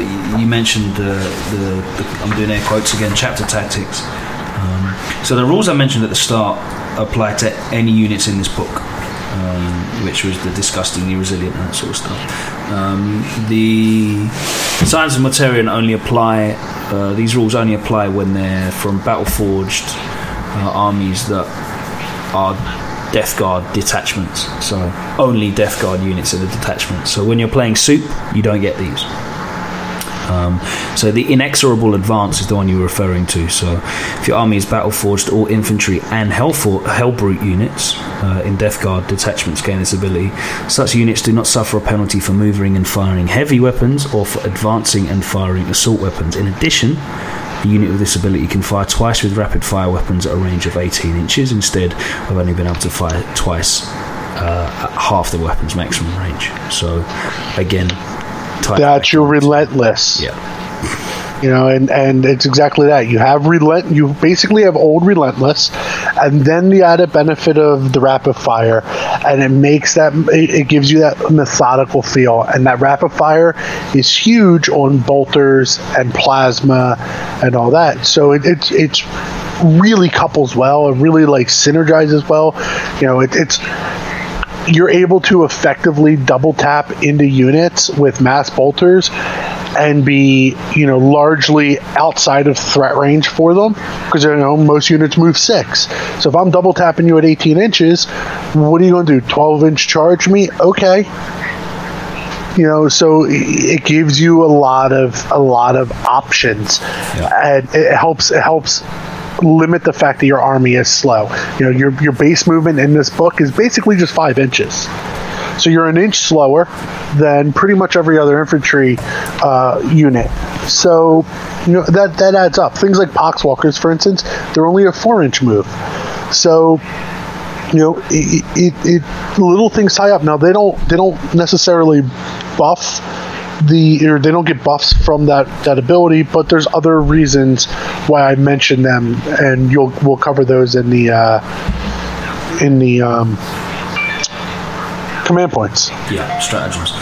Yeah, there you go. Of course, they also get the OBSEC, basically, it's called Plague Host, where troops get what is effectively the OBSEC rule, which you're probably going to use because you're going to want those command points. Yep. Like you said, the elite section is jam-packed, full of new units, 6 new units. Yep. Many characters. You got the new Terminators in here as well. What do you think of these? Because the models are blended. So it depends on which Terminators you're talking about. I love both of them. I have a unit of both of these Terminators from 30k. The Blight Lord Terminators are just straight up Grave Wardens. And Death Shrouds are Death Shrouds. Yeah. The Death Shrouds are overcosted. They come back to one of those things. It's a tough pill to swallow. They come in minimum unit of 3, and then you can add, I think it's up to 3 more. So I believe they go up to 6, but they're 75 points per model. Damn. So 75 points per model. Now, if they get into combat, they are pretty beastly in combat. They all have Man Reapers. They're all Strength 8 plague weapons with AP -3 D3 damage. They have a decent pistol that is an auto hit D6 shots plague weapon.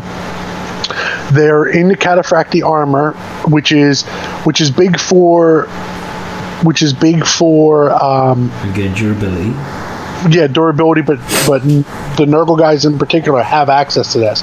So Cataphractii is slower, 4-inch movement. 4-inch movement. You have your advance, but you get a 4-up invulnerable save. Yeah. So now we're talking about units that are toughness 5, that have a better invulnerable save than standard Terminators, and have disgustingly resilient. The other thing about Death Shrouds is, they're a synergy unit. They friendly Death Guard characters within 3 inches, except Mortarion, get an additional attack. And then they have Lookout Sir, Silent Bodyguard. Roll a die each time a friendly Death Guard character is hit by a ranged or melee weapon whilst he was in 3 inches of this unit. 2+1 of Death Shrouds intercepts that hit. The character is not hit by the attack, but the unit is instead. Why does that not work for Mortarion?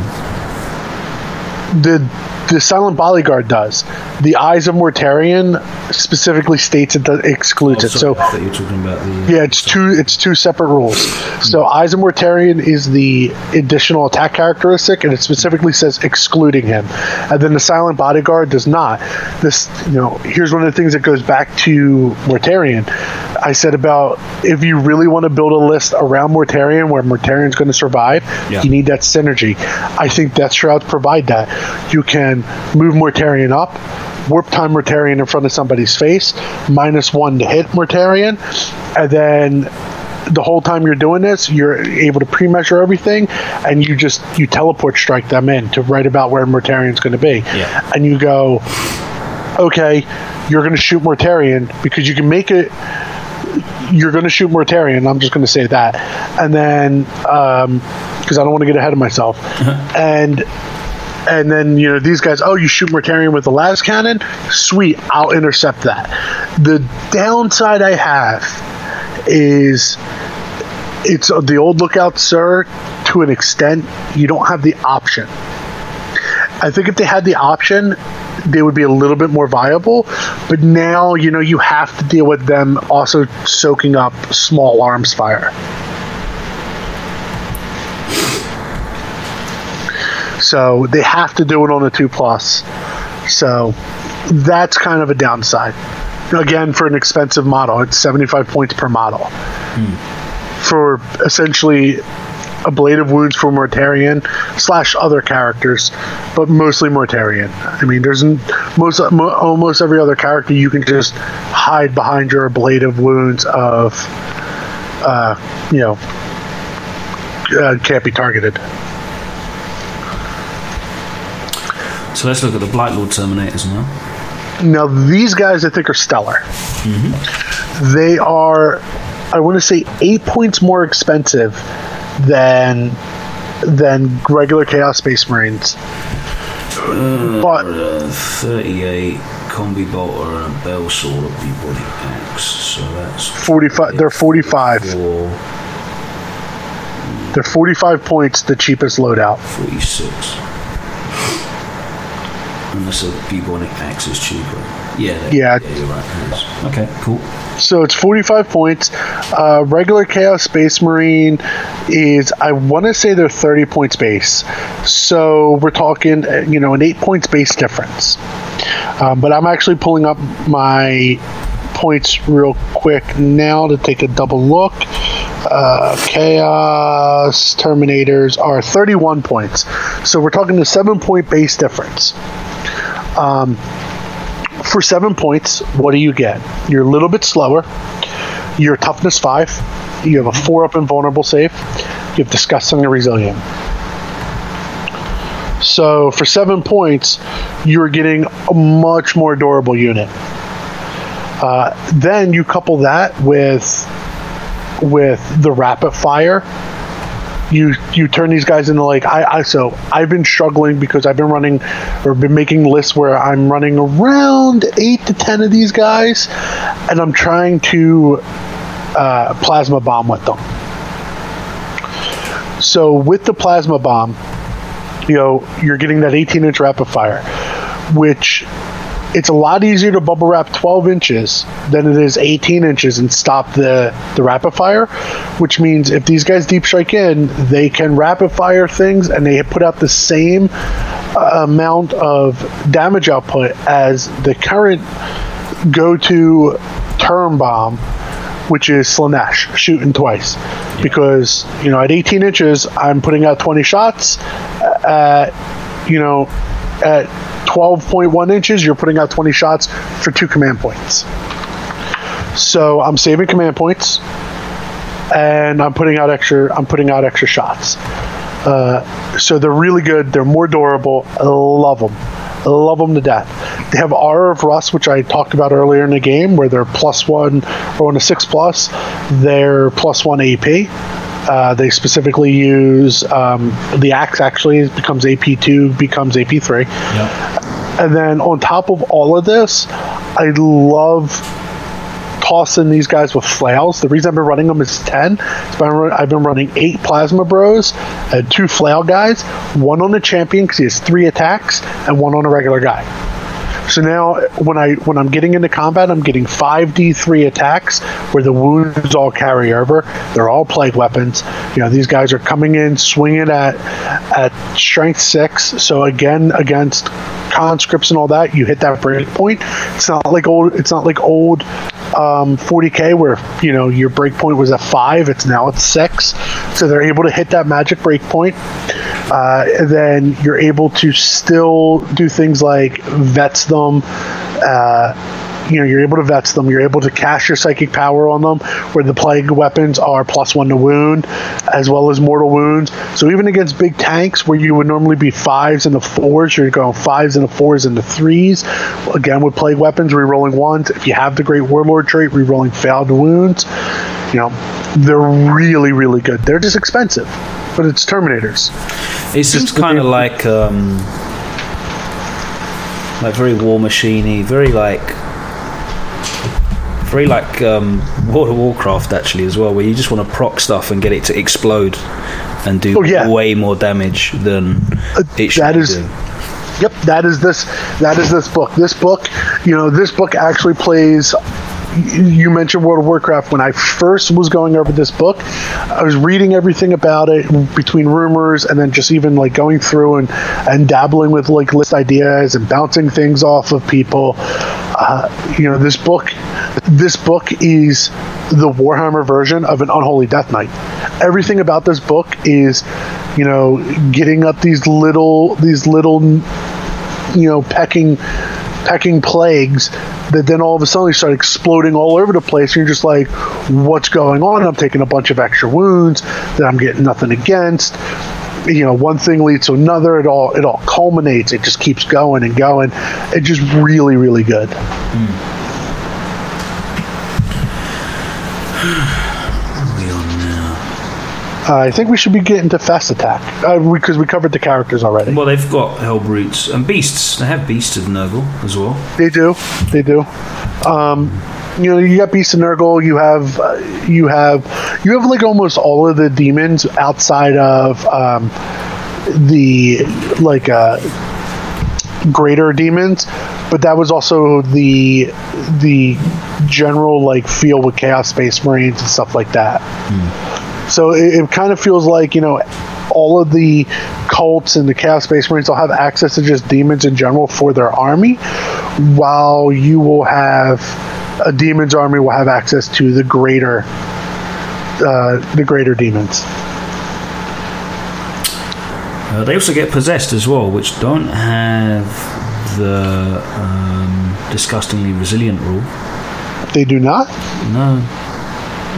Honestly, I haven't looked at possessed in probably in the last 5 years. So I didn't. Possessed were I don't know. People were talking about possessed when the Chaos book first came out. I remember people realized that Khorne Berserkers are infinitely superior. But so the last time I remember possessed being a legitimate conversation piece was actually Crimson Slaughter, when you can get the 2-up rerollable possessed if the gods aligned or something. But I remember people trying to force it and basically this is the new Screamer Star. It actually has damage output, and it never came to have any of that. And yeah, you know what's good about possessed though? In this book, I'm looking at it. They move 7 inches. Yeah, I guess you have that. It's definitely the highest movement for infantry in this. Hellbrutes as well. I've got that would be kind of half decent. They got movement 8. Yeah, I'm not a fan of the Hellbrutes. They just, unfortunately, straws, man. Well, here's my thing with Hellbrutes. I went back to talking about synergy. Hellbrutes and Defilers, which are also in this book, do not synergize well like everything else. No, because all the stuff that is benefited by most. Hellbrutes do get to ignore. They get the Relentless, so they get to ignore, so they can lumber forward or move forward very quickly compared to the rest of the army, and still be effective in terms of shooting. So they do benefit in that. But yeah, most of the other stuff in the army isn't benefiting from much of the area of effect. Yeah, and the big thing with this army is outside of the Blight Terminators, there's very little in this army that I'm just oh my god, I want this unit. That Blight Terminator squad is just super durable, super high damage output, really good. And almost everything else in this army does not tick those boxes. The Blight Lords are expensive, but they feel for me it feels like they have efficiency tact because they are survivable. Where most of the other stuff in this book doesn't feel like that. Because of that, you need to take all the little synergy bits and bobs that kind of turn maybe your Plague Marines into an actual powerhouse, or your Poxwalkers into, again, a powerhouse. You have to take all these little bits and bobs that really benefit your army, shore up some weaknesses. Well, the nice thing is most of the characters, they only cost 70 points. Yep. They're all revolve around 70 because, again, Nurgle's number is 7, which is A, cute, and B, really good because it allows you to get the synergy in there without breaking the bank. But now when you're putting in a Hellbrute tax basically because you want to get that Relentless, it doesn't feel it, and there's better options in the book that we'll be getting to very shortly, in my opinion. Fair enough. We'll move on to the Fast Attack. They've got obviously the fetid bloat drone. Which you see now. The fetid bloat drone is really good. It was really good in the index. It's still really good. It's a little bit on the expensive side. It comes in at 158 points for the Plague Spitters, but the big thing with it is it gives you speed. So it gives you speed. It's an assault weapon, so you can advance and fire it. It auto hits. It's a plague weapon, and its base strength is 6, degrades down to a 4. Really good. I think it's the best of the 3 options that you now have, but that's a big thing. You have 3 options now. You have a flesh mower, which I think is amazing looking. A gorgeous model. I've seen pictures of it. But it's +2 strength, -2 AP, 2 damage, and when the drone attacks, you make 6 additional attacks with the weapon. So now your photo blow drone goes from 3 attacks to 9 attacks. It's close combat. And then you have your heavy blight launcher, which is assault 6, strength 6, AP -2, D3 damage. So just a blight launcher with more shots. It's 3 blight launchers strapped on. But this is a really good model because it has a 5-up invulnerable save, has a good armor save, has disgustingly resilient, and it gives you the mobility as well, which again, they're moving 10 inches from the start. So. And with the fact that it's using plague weapons and all that, it's checking all of your boxes. It's burly, it's toughness 7. It's a vehicle, so you can use it to tie things up and then just face check things like Taroxes, stuff like that. You might not kill them, but who cares? And it basically ticks all of these check boxes and then adds in a little bit of synergy. Oh, and it has fly. And it has fly, which is fantastic. Almost forgot. That's amazing. It is. And then you have the Ultimate version, which is the Myphitic Blight Haulers. So these guys are brand new. Yeah. I love them. Is it part of the kit? Good. Like, is it a dual build kit? I don't know if it's part of the kit. Honestly, I have 6, 8, 10 plague bloat drones right now because I may have gone a little overboard with my starter set. So that's the only way I know about the bloat drones. It might be part of the kit. It might not. I don't know. Because the only thing they've announced with this codex, or the only thing that comes out with this codex right now, is Mortarion, the codex, and then one of the fluff pieces that I think has 3 characters. But otherwise, the Terminators are not out yet. There'll be a splash release. Blight Haulers, I assume, are the same thing, and some of the other stuff.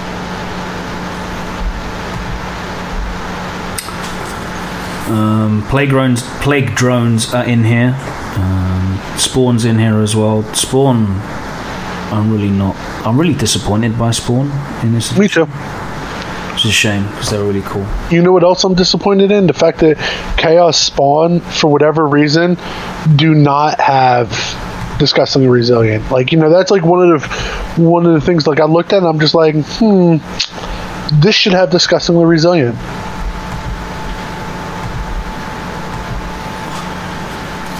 Plague drones, what do you think of those? I think plague drones are good. They got into the extra wound, and I believe they went down a couple points. So overall, you can't knock buffs. I think it's good. I still think they're better in an actual Chaos Demon army. Mm-hmm. You would, because of GW's ruling, you would utilize this data slate and all that for them. But I think they're better. They fit better because they give you mobility, but they don't hark into all of the synergy as much, and they don't have keyword Death Guard. And their plague weapons are not plague weapons either. Correct. Well, the Death Head is. They're bolt pistols. You know what I mean, the sword. But yeah, their sword is. But it's better because you get to re-roll everything. All fail runes. Yeah. But you're not getting the cool. And the rot fly is not a plague weapon either. So the fly is where all the real damage is coming from. Because otherwise the plague drone dude, man, Broskis, has 1 attack. The champion has 2 attacks. So you're not really getting your attacks out of your plague swords. You're getting the attacks out of afterwards. You make 4 extra attacks that are strength 4, AP, nothing, 2 damage. They do. They actually. I'm an idiot. They're not a plague weapon, but they do get to reroll failed wound. So they're the demon plague. But again, I think they function a little bit better in Chaos Demon because the Chaos Demon powers are suited pretty well for them. You know, you can heal wounds, you can increase their damage, stuff like that, where the other stuff in this book doesn't. Now, we did just basically finish this section, but I do want to jump back to the Blight Haulers real quick. The one big thing I want to cover with these is I want to jump back because I feel these are the replacement to Hellbrutes in this book. Okay, that's interesting. So reason being, they are vehicle, same amount of wounds, toughness 7. I think Hellbrutes are toughness 7 as well. I could be wrong, but I'm pretty sure they're toughness 7. Yeah, they both are. Same amount of wounds. Yep. Now these guys hit on 4s, wound on 4s, or hit on 4s and shooting in close combat. But it goes back to synergy. They have putrescent fog, so friendly Death Guard infantry units that are entirely within 7 inches of a Blight Hauler gain the benefits of cover without when making armor saves. And remember, entirely does not mean the whole base. It means the base has to be entirely within, just like disembarking from a vehicle. You have the putrid explosion, which is actually a big thing. A lot of things explode in this book really well. Again, mortal wounds. So when things go down, they go down in great big heaping pus-filled vats of fire. They're demonic, so they have a 5+ invulnerable save. They have the special rule called Trilobe. Add 1 to all hit rolls made for this unit whilst it contains 3 models. So if you take 3 of them, I think they come out to like 137 points a model, something like that. Not bad. Tritract, this is a big thing. Unit does not suffer the penalty for moving and firing heavy weapons. Yep. So it doesn't benefit from the chapter tactic. It has its own rule. So now, the same thing you're most likely going to end up putting onto a Hellbrute, missile launcher multi-melta. You might take like a las cannon instead. They don't have an option for that. But you're getting anti-tank options at range that synergize well, and that's a weakness in both Death Guard and Chaos Space Marine is ranged anti-tank. In Chaos Space Marine, your best efficient one is Obliterators, which do not exist in this book, but they're still random. So they could whiff. Like I watched Nick Nadavati's one game against Andrew Gagno at Nova, and he was like strength 7, 1 AP, 1 damage, and he used reroll. And it was just like he couldn't kill a Taurox. Mm-hmm. Well, this is giving you something that when you're taking it in your army, it's giving you that ability to reach out and touch things. But it's also still synergizing and buffing the army, which is huge. So I think these are the replacement for Hellbrutes in this book, and I think they're a much better improvement over Hellbrutes. And I think they're a cool model as well. They are a sweet looking model. They got better movement as well, movement 10, so yep. Marginally better. Other than that, I don't really much of I'm pretty sure they do not have. Yeah, they don't have fly. No. Well, which makes sense. Yeah, which makes. Hey man, demon bro. Yeah, it's true. They are less. Obviously, they're less effective in terms of their accuracy, and they've got less attacks in close combat as well. But other than that. But when you take them in a unit of 3, yep. Their accuracy is the same. They also have a special ability called Foul Stench, so when you're attacking them, you subtract 1 to hit. Yeah, and of course they always get cover as well. Yep. Yeah, I like those. You're definitely they've definitely replaced Hellbrutes. Yeah. Of course, they get all the other crap you'd expect for Chaos Marines, Defilers, Land Raiders, all that malarkey, blah blah blah blah blah. The good thing is that these are fast attack as well. That's good.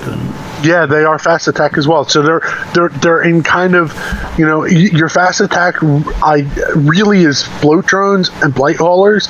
Blight haulers are a little bit easier pill to swallow because they're a little bit cheaper. They buff everything. Bloat drones are really good. I'm Not saying they're not, but it's a little bit easier pill to swallow. And again, they don't fight for a bloated slot. Now, the only demon engine in heavy support to note is the Filer. So they only get the Filers and then their new demon engines. They don't have access to Mauler Fiends or Forge Fiends or, as you said earlier, Helldrakes. I want to love the Filer so much. They went down so much in points, but I'm just not. You know what? If the Filer had demonic or disgustingly resilient, I would be all over it. Why do you think that is? Is that just so they can just keep things balanced? And do you mean for the Defiler? Yeah, like, so there's not. If you had chapter specific, you get it in the Space Marine book, right? For certain things. So honestly, I think they're keeping the Filers kind of blasé, because the Filers are historically the very bland version. I mean, you have Soul Grinders for the demonic version, which have a little bit more flavor, and then for Nurgle in particular, you also have the Forge World version, which is even more flavor. So I think they purposely keep the Filers a little flat for that reason. Yeah. But I mean, I think the Filers got like a base, like almost 60-point decrease. So, that was a problem. On paper, they're really good. The Scourge is, makes, when you're getting in combat, really good. Like this thing puts out, if it gets into combat, it puts out 4. So if it gets into combat at its best profile, it puts out 4 strength 16, AP -3, D6 attacks, and then it puts out 3 strength 4 or strength 12, AP -2, 3 damage attacks. So it's putting out a lot of close combat punch. But this thing suffers mostly from the fact of what most demon engines suffer from. They are kind of a mixed bag, and they're a mixed bag, and your shooting is relegated to essentially orc shooting as you're trying to get into combat. It's where you specialize. But that being said, one of the big things with the Defiler is you're not charged for the battle cannon anymore. I'm almost positive you were in the index. They went down in points cost, so if you're losing out on that shooting, it's not the worst in the world. But this is something that if they didn't get disgusting resilient, I would have liked to see it at least get the ability to utilize the chapter tactics. And I think the Filers should be really close to like Hellbrutes in that facet. I think the Filers, because they are the quintessential crab walker of Chaos Space Marines, they should benefit from chapter tactics. But alas, GW, the big bosses, think otherwise. So let's look at the new one then, the Plague Burst Crawler, which is basically just a bombard. Yeah, so the Plague Burst Crawler, I really want to love it. And I'm really on the fence for they come up to, I think, 152 points. Yeah, so it's not that it's not too insanely expensive. So the big thing with it is that I believe it's 110 points base. The mortar, I know, is free. 2 Plague Splitters is 34. Heavy Slugger is 6, so that's an extra 40. So yeah, 150. Now, I like it with entropy cannons, to be honest. Okay. So the reason I like it is the Plague Burst Mortar allows you to target things that are not visible. The entropy cannons are basically las cannons. They are only strength 8. It is on a platform that has a 4+ to hit, but they're not too crazy expensive. You can get them. They're cheaper than an autocannon heavy bolter predator, and they're just better than an autocannon heavy bolter predator. The Plague Burst Mortar is nice because if you want to, with this vehicle, in the guard matchup, there is Nick Natavati has a very specific flow chart for how he makes a list now. Does it kill conscripts? Yeah, or guards, like guard models? Yes/no. Does it kill Taroxes? Yes/no. If it does either of those, it's probably okay to do. If it does both of them, I believe he says he spams them. I look at the Plague Burst Crawler, and I go, well, you know what? It kills mortars. It's not efficient at killing mortars because it is a 150-point tank, but it kills mortars and can still dump 2 entropy cannons into a Tarox. So I like it. I like it a lot, and it's also more durable than a Predator. It's got the 3-up armor save of a Predator. Yeah. It's an additional toughness. It's got an additional wound. Has disgustingly resilient, and has demonic. So if you get shot at by a las cannon, you have a 5-up invulnerable save, followed by 5-up feel no pain for however many wounds get through. And it's toughness 8 with 12 wounds as well, which is superior. Yeah, I really, really like it. Like, I want to love it, but I haven't honestly made lists with it yet. But like, I look at it on paper and I go, I really, really want to like this gun or this tank, and I think it has a lot of potential. And again, another thing is, turn 1, you had that plague weapon on that mortar, so you're able to reroll your damages and stuff like that. So 3 of these guys firing on turn 1, if your warlord's nearby, you know, you can actually put in a pretty decent hurt without having to do much work on your end.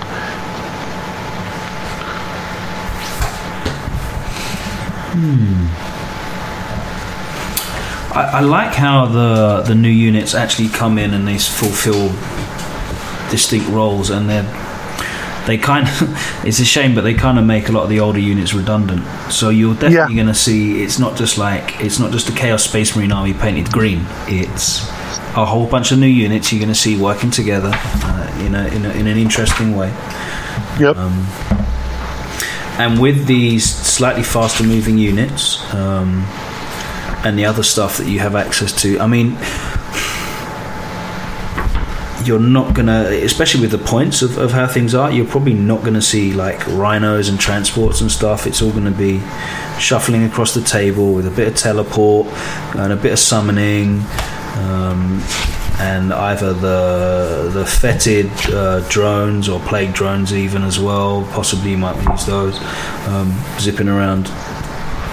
Yeah. And then just have everything else shambling up behind it. So absolutely. You know, again, the army is very slow and methodical. It's designed around that. And you hit the nail on the head. It is difficult getting rhinos and stuff like that because you do pay a premium for the added survivability. Yeah. Which is why you need to find the most efficient ways to fill in the slots, get these stratagems out. So let's go through the stratagems, because obviously we haven't done those yet, and it's such an important part of how these new codexes work, aside from like the indexes. And we've obviously seen a lot of these with the previews, but there's 8, 12, 13, 14 in here. Some of them are renamed or reskinned flyovers from Chaos Space Marine. Yeah. You know, like the Chaos Familiar of Nurgle is the same as Chaos Familiar, and a couple of the other ones. They're just, but a couple of them are new. You know, Death Guard specific. Yeah. So the classic Nurgle's Rot is the only out-and-out 3 CP one in here. Most of them are all 1. I think, there's only one that's 2. So Nurgle's Rot, select a friendly Death Guard character in the shooting phase. Roll a d6. It can only be used once per battle. D6 for every unit within 7 inches of them on a 4+. The unit rolled suffers D3 mortal wounds. Nurgle models cannot suffer wounds from Nurgle's rot. In fact, they find it rather refreshing. 3 CP's kind of a lot, but it's, especially given that it's only like D3 mortals on a 4+, that could be 1, could be nothing. It is a unit within 7. So of a character, I think Nurgle Rot really only shines if you have Mortarion, because he has a massive footprint.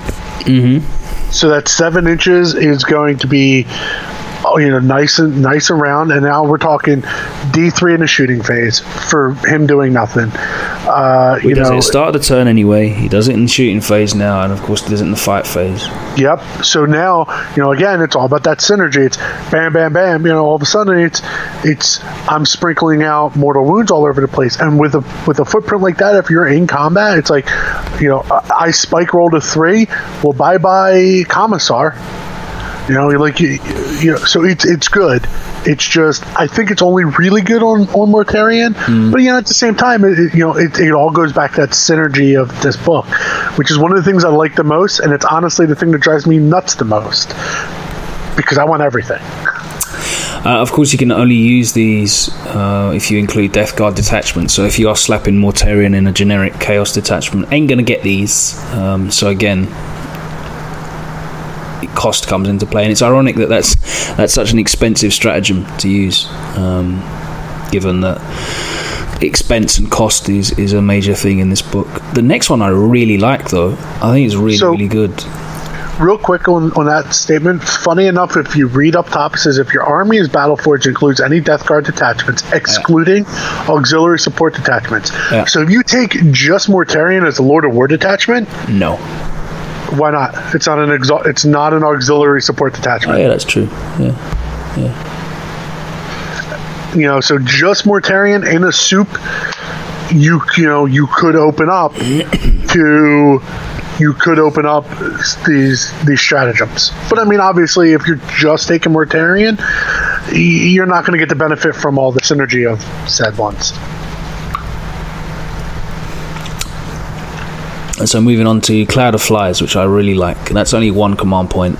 You can use it as your movement phase and select a Death Guard infantry unit until the start of your next movement phase. Enemy models can only shoot this unit if it's the closest visible target.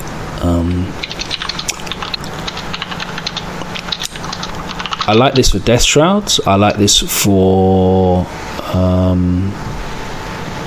Blight Lords. I like it also for big units of Plague Marines. You were talking about taking big units of Plague Marines as well. And of course, it's not so great on the Poxwalkers because they're probably going to be one of the closest visible targets anyway, because they're going to be up front. Now, here's the thing, though. If you Cloud of Flies a Poxwalker unit, and then you have cultists in front of it, and you utilize the Dead Walk again, what are they going to kill? So basically, you're basically saying you have to shoot my Poxwalker, or you have to shoot and give cultists, and give me Poxwalkers. Yeah. So that's cool. It's that synergy, it's that give and take, and I think Cloud of Flies is arguably one of the best. I think Cloud of Flies and Veterans of the Long War are the 2 best stratagems in the game right now. And it's early. We don't have many codexes, but only one codex has access to both of them, and that's Death Guard. And now we were talking about the survivability on that Terminator bomb. I quite and like all the mobility.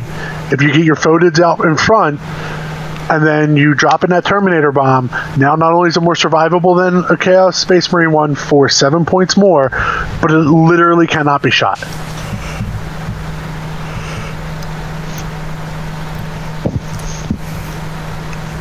I think it's hilarious at the fact that you can put the cultists in front of the Poxwalkers, and the shooting that they have to put out is entirely redundant because any models they kill, you're going to get back for your Poxwalkers. Exactly.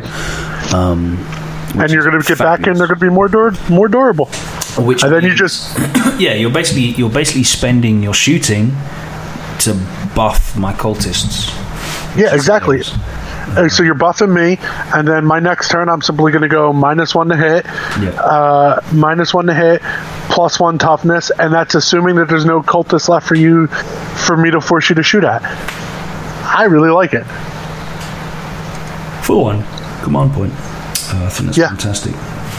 Grandfather's Blessing is the other expensive one at 2 CP. You can use this stratagem at the end of your movement phase. Select a Death Guard infantry unit. One model in the unit regains D3 lost wounds. If there are no wounded models in the unit, single model in the unit that was slain early in the battle is returned to the unit with a single wound remaining. Now, it's cool for like 75 point. Death Shrouds. Yep, exactly. Now that is the exact carbon copy from the Chaos Space Marine Codex, except the Chaos Space Marine Codex, it's Nurgle, and it states bikes, but obviously in this codex they don't have access to bikes, so. But you're not getting any of these cool new units either. Fire Frenzy is 1 CP. Yeah, that's the Hellroot one. Yep. Putrid Detonation is really cool. Explodes, which is good because their explode is extra good. Yep. Blasphemous Machines. Yeah, you get the ignore the penalties for moving and firing heavy weapons on vehicles. Yep.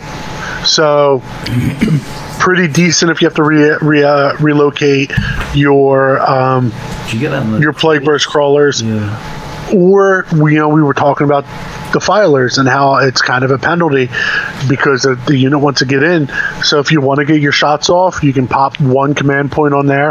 I'm pretty sure Chaos Space Marines has this exact one as well, but it's still pretty decent.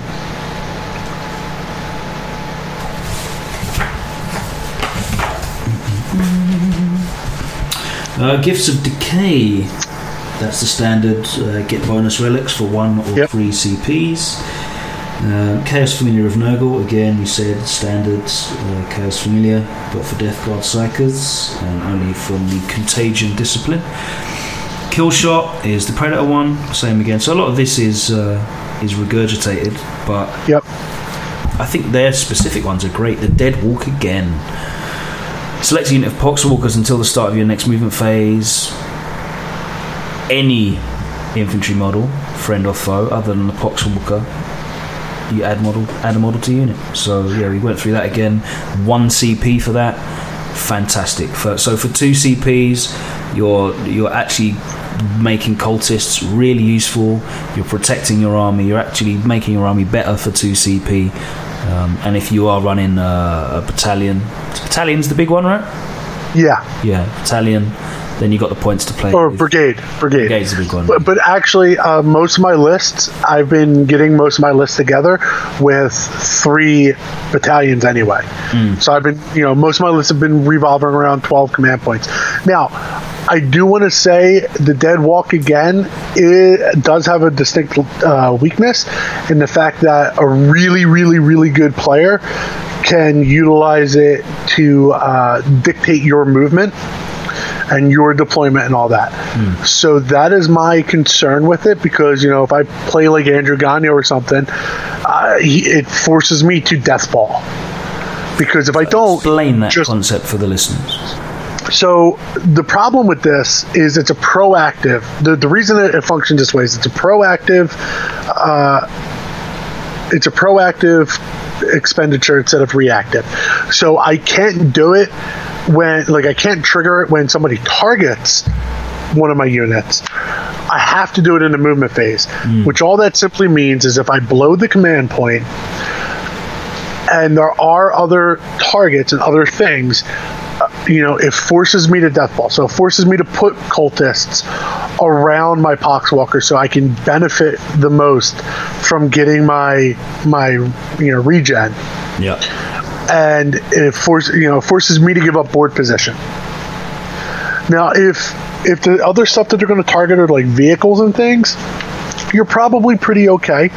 But again, it gives a really, really good player the opportunity to dictate. So, for instance, if I came back over, when I come back over for AOC GT, I would not be relying on a stratagem like this as part of my key function, because I will play somebody that is going to be really good at dictating that and exploiting it. If I play Gaz again, if I play Robbo or something like that, you know what I mean? Like, if I give somebody the opportunity to dictate it, they will take advantage of it, and they will basically say, like, do you want to do this? That's fine. You're not going to utilize your footprint. You don't want to do it? That's fine. I'm going to kill your models. And even if you pop it and I'm spread out, what are you going to do? Get 5? If I blow a cultist unit away and you get 5 or 10 out of 40, that's still a victory for me. You're still down 30 models. Next one is Plague Pact. Use a stratagem when a Death Guard character attempts to summon a unit of Noble Demons using Demonic Ritual. You can roll up to 4 dice rather than 3. Again, that's another one. And you will not suffer any mortal wounds for rolling doubles or triples. I like it for the super spawn from Forge World that Pajama Pants was utilizing. I know Forge World, but the super spawn, since they got the actual faction specific, are pretty good with demonically resilient. So they can be. What faction do they get? Well, they get Chaos Demon, but the big thing is they get the gods now. They get the god benefits. Before they did not. So before they were essentially unaligned. So you can't take one in a Death Guard detachment anyway. Well, no. What you can, because what you do is you don't buy it per se. You can just leave it for summoning. Okay. You leave the points and you just summon it. All right.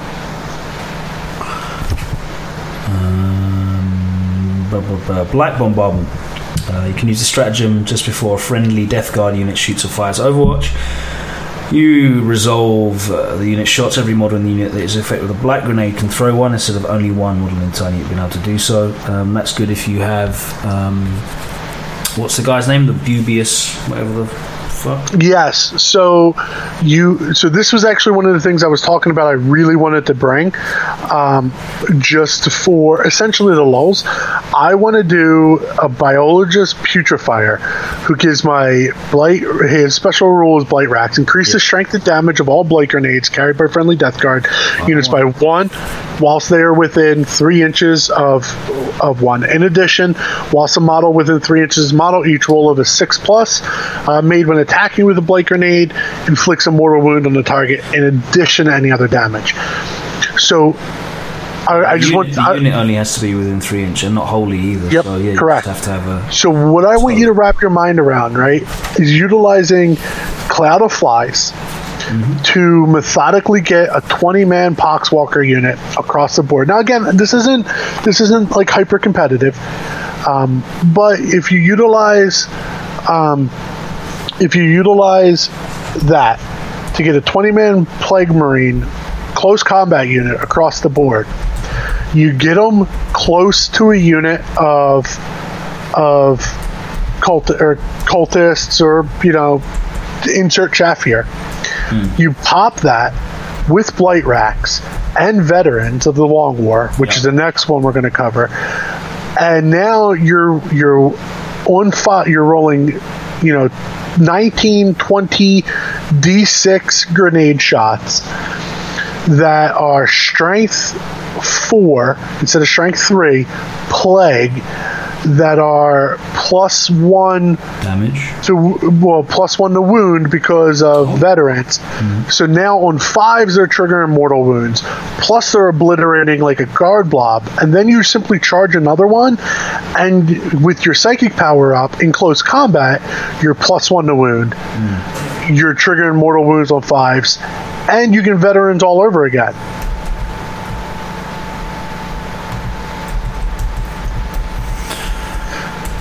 I like it, man. I like it. Yeah, I think it's really fun. I think it's very flavorful. I think, in all honesty, I think Blight Bombardment and those guys are probably better off coming out of a Rhino.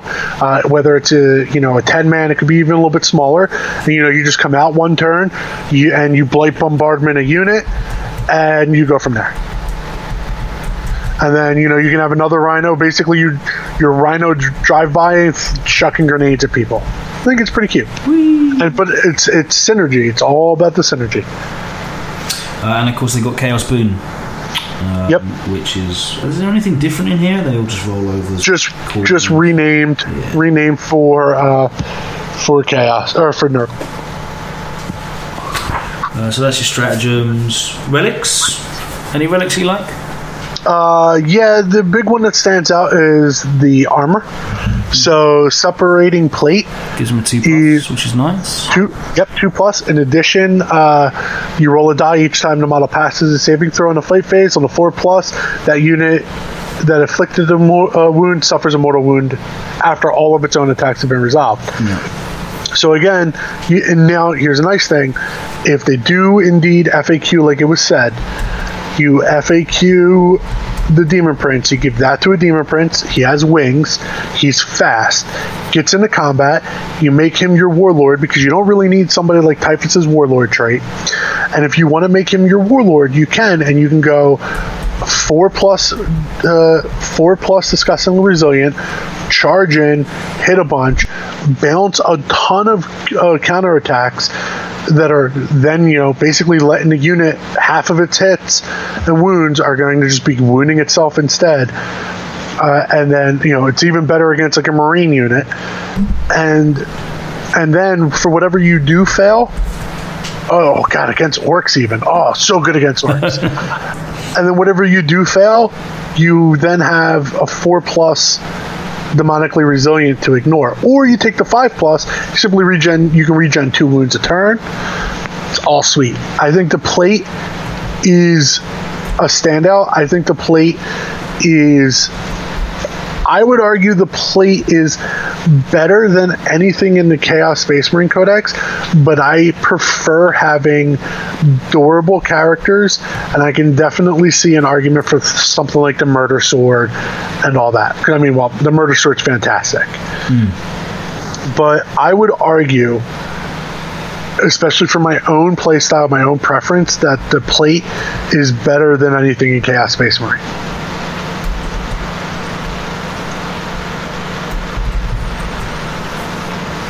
What else have we got in here that's of half decent use? You could take the Plague Bringer. Yeah, it is, but I mean, it gives you 6. The thing is it goes back to that mortal wound mentality. On a 6+, deals mortal wounds. If it's on a big character, veterans, exactly. Veterans, but it's a plague weapon, so then the psychic power. So 4+ it's doing mortal wounds anyway. It does D3 wounds. It's okay.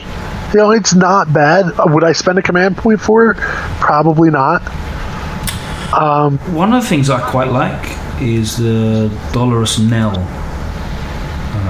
What do you think of that? I think, it's actually probably. I might take the Knell for a command point. It's really not bad. Because again, it harm the synergy. Like, I always put a Noxious Platebringer on my list, and I struggle to, like, I will make drastic changes 9 out of 10 times before I make a cut of them because of the slow nature, So with that in mind, I almost always run them. And it all comes back to his 7-inch bubble is very large. When you are about to hit home, you can easily get kind of towards the front of the lines, still stand behind whatever you're hitting home with, and then just extra mortal wounds. I mean, that's what the book sprinkles out. And obviously the morale debuff. Anyway, the morale debuff plus the mortal wounds plus the fact they have to roll 2 dice and discard the lowest. It just helps you put on, as and where relevant, a little bit of extra battle shock damage. It's just extra damage that just keeps popping up over and over and over again. And I really like. It's really thematic. You need that. You need to get all the extra damage you can here and there, because point for point, nothing is as efficient as it is in the Chaos Space Marine Codex, and you do pay a premium. You pay a very substantial premium. I mean, even when you're dealing with Poxwalkers, 20 Poxwalkers is 120 points. I mean, I could take 30 cultists for that. You are paying you do pay a premium, and the points add up very, very ungodly quick. Like lists disappear. The points disappear. You're going to be playing down on most everybody else, which is why you need to make the use of the Poxwalkers. You need to make the use of the Nurglings to make sure you're filling up the slots and getting those CPs to make sure that the standout units, the key units you have, are as maximum. They're operating at maximum strength, maximum efficiency and effectiveness. You want to be loading up and proccing all of those plague weapons off, getting the extra mortal wounds out, doing all of that stuff, because otherwise you're wasting the points. You're not getting the value out of them. Exactly.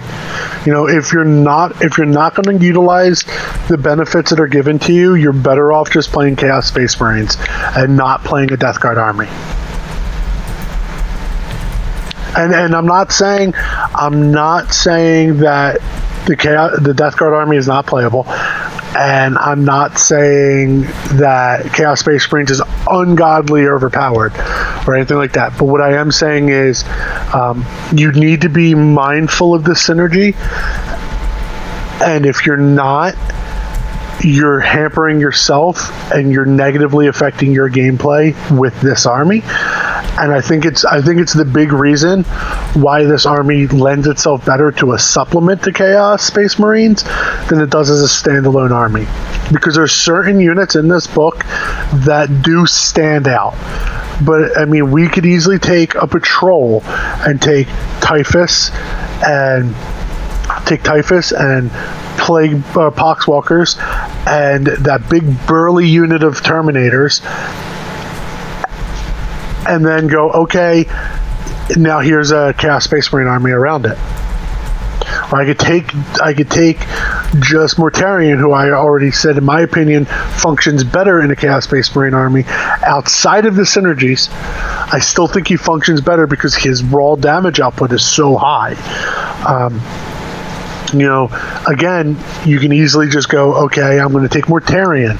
And again, since I asked a bunch of different people, and they seem to have all agreed with that assessment as well, that just a Lord of War detachment is not an auxiliary detachment. You do get access to some of these warlord traits, or not warlord traits, but benefits if you want them, the stratagems. Yep. So you can do that, especially if you are taking a very soupy list and still working in Death Guard units. You can now Cloud of Flies things, stuff like that, even if you have Araman as one of your HQs.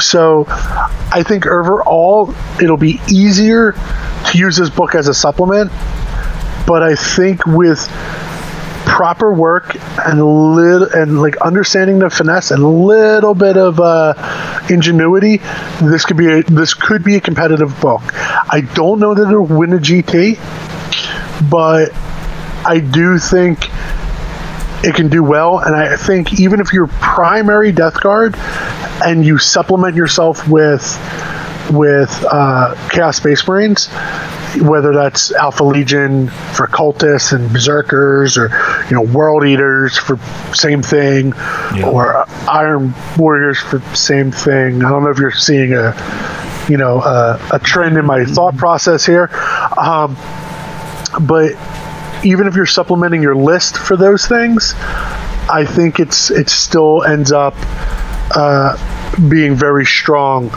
So you could use Chaos Space Marines as your supplement for this. I think either which way, the books are clearly designed to cohabitate in our world of Ally Hammer. Yeah. And I think if you take advantage of that, you are exceptionally powerful and exceptionally well off. The problem is when you're stubborn like me and outside of having Ahriman, you really want nothing else that is not from Death Guard.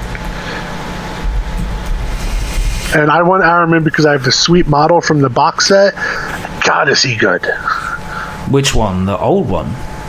No, the one from the Not Betrayal of Cal, the Burning of Prospero box The set. old one, the 30k Ahriman. Oh yeah, the 30k Ahriman. Yeah. Love that model. It's nice. I really like the new one as well. Yeah, I do like the new one, but I'm just so my whole thing with Chaos Space Marines was when I lost my army to me moving out of my parents' home, and my brothers threw out my original army, and I had like 10,000 points of Chaos Space Marines, all Nurgle. I played my heart out during the Eye of Terror. I was younger, much younger. Played my heart out during all that, and I lost it.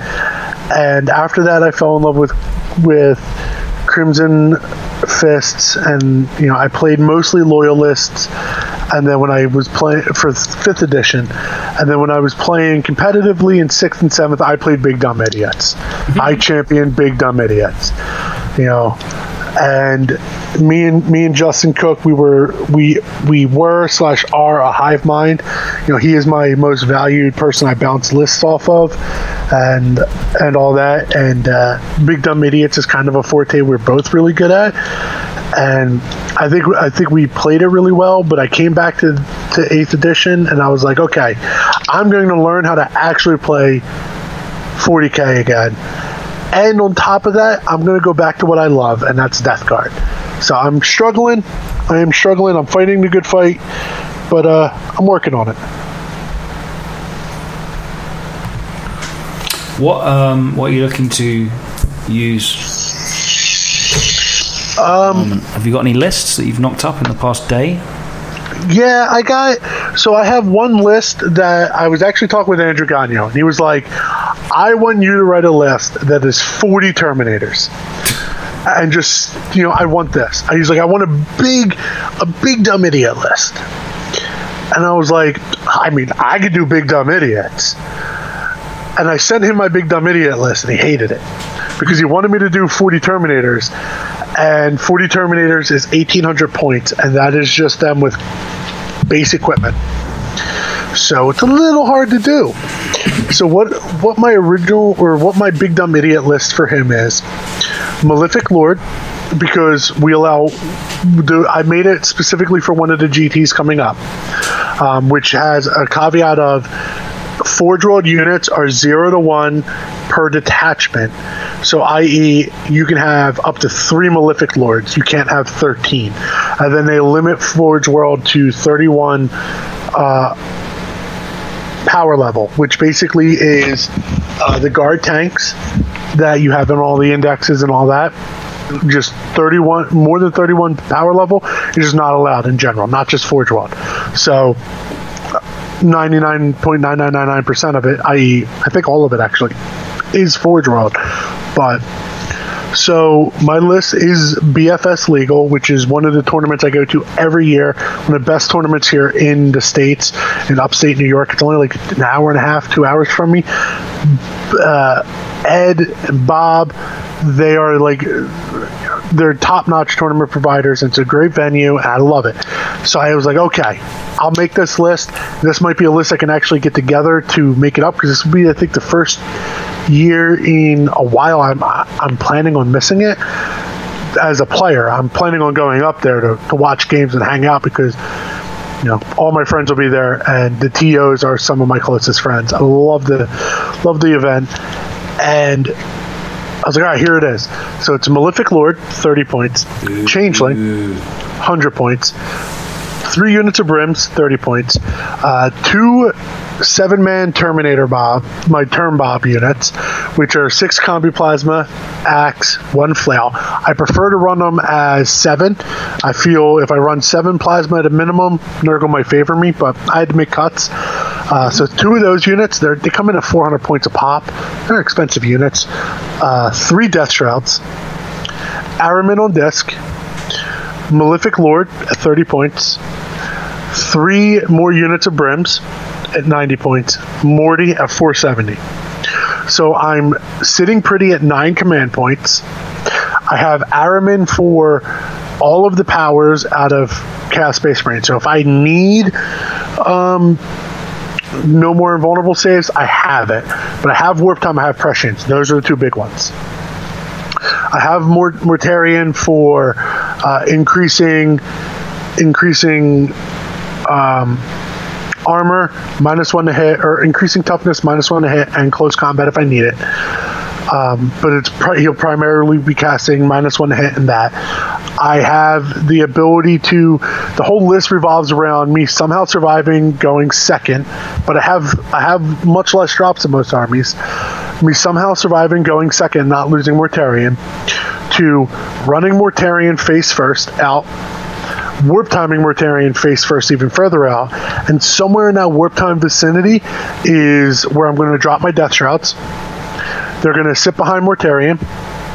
They're going to Cloud of Flies themselves so they can't be targeted, so I don't have to worry about them killing the Death Shrouds and not focusing Mortarion and me being able to intercept for them. And then I can either drop in my Turn Bob squads, as I call them, or I can hold them until turn 2 when Mortarion comes home, so I can drop in now my Terminators. Hopefully my Death Shrouds and Mortarion are going to strike home. My Terminators will be able to plasma down something, maybe assault, don't really know, and kind of go from there. So that was one of the lists I came up with. It was one of the only lists that I came up with, and I went, this seems fun. So I don't think it's particularly good, but I was like, you know what? I'm going to run the things that I think are really good in the Codex, but I don't think function well in a Death Guard army.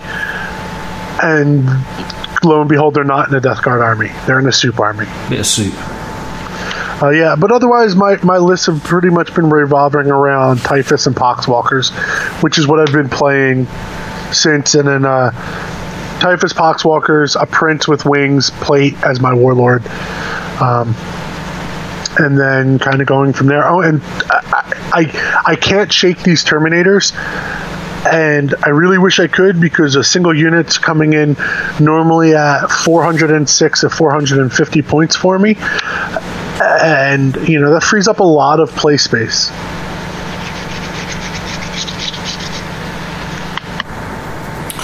It's important, man, to free up space in the lists.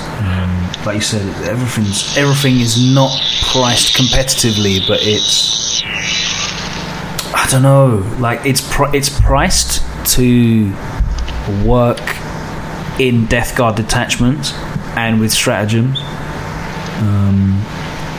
and all those benefits that are attributed to it. Yep. I can't see a lot of great value there for soup. There's a couple of things that are good value, but I mean, you could actually put the crawlers in a list, because the rules are inherently them. They don't need detachment bonuses. They have the rules there as part of their data slate, and I think they're good value. They're greatly survivable. Yeah, I agree. I think they're really good. Some of the new units I've been struggling to get in the lists. I think Death Guard, so there is rumblings coming from different areas that there are going to be some shakeups, especially revolving around things like conscripts and stuff like that. And if there are shakeups, in December there's going to be some changes.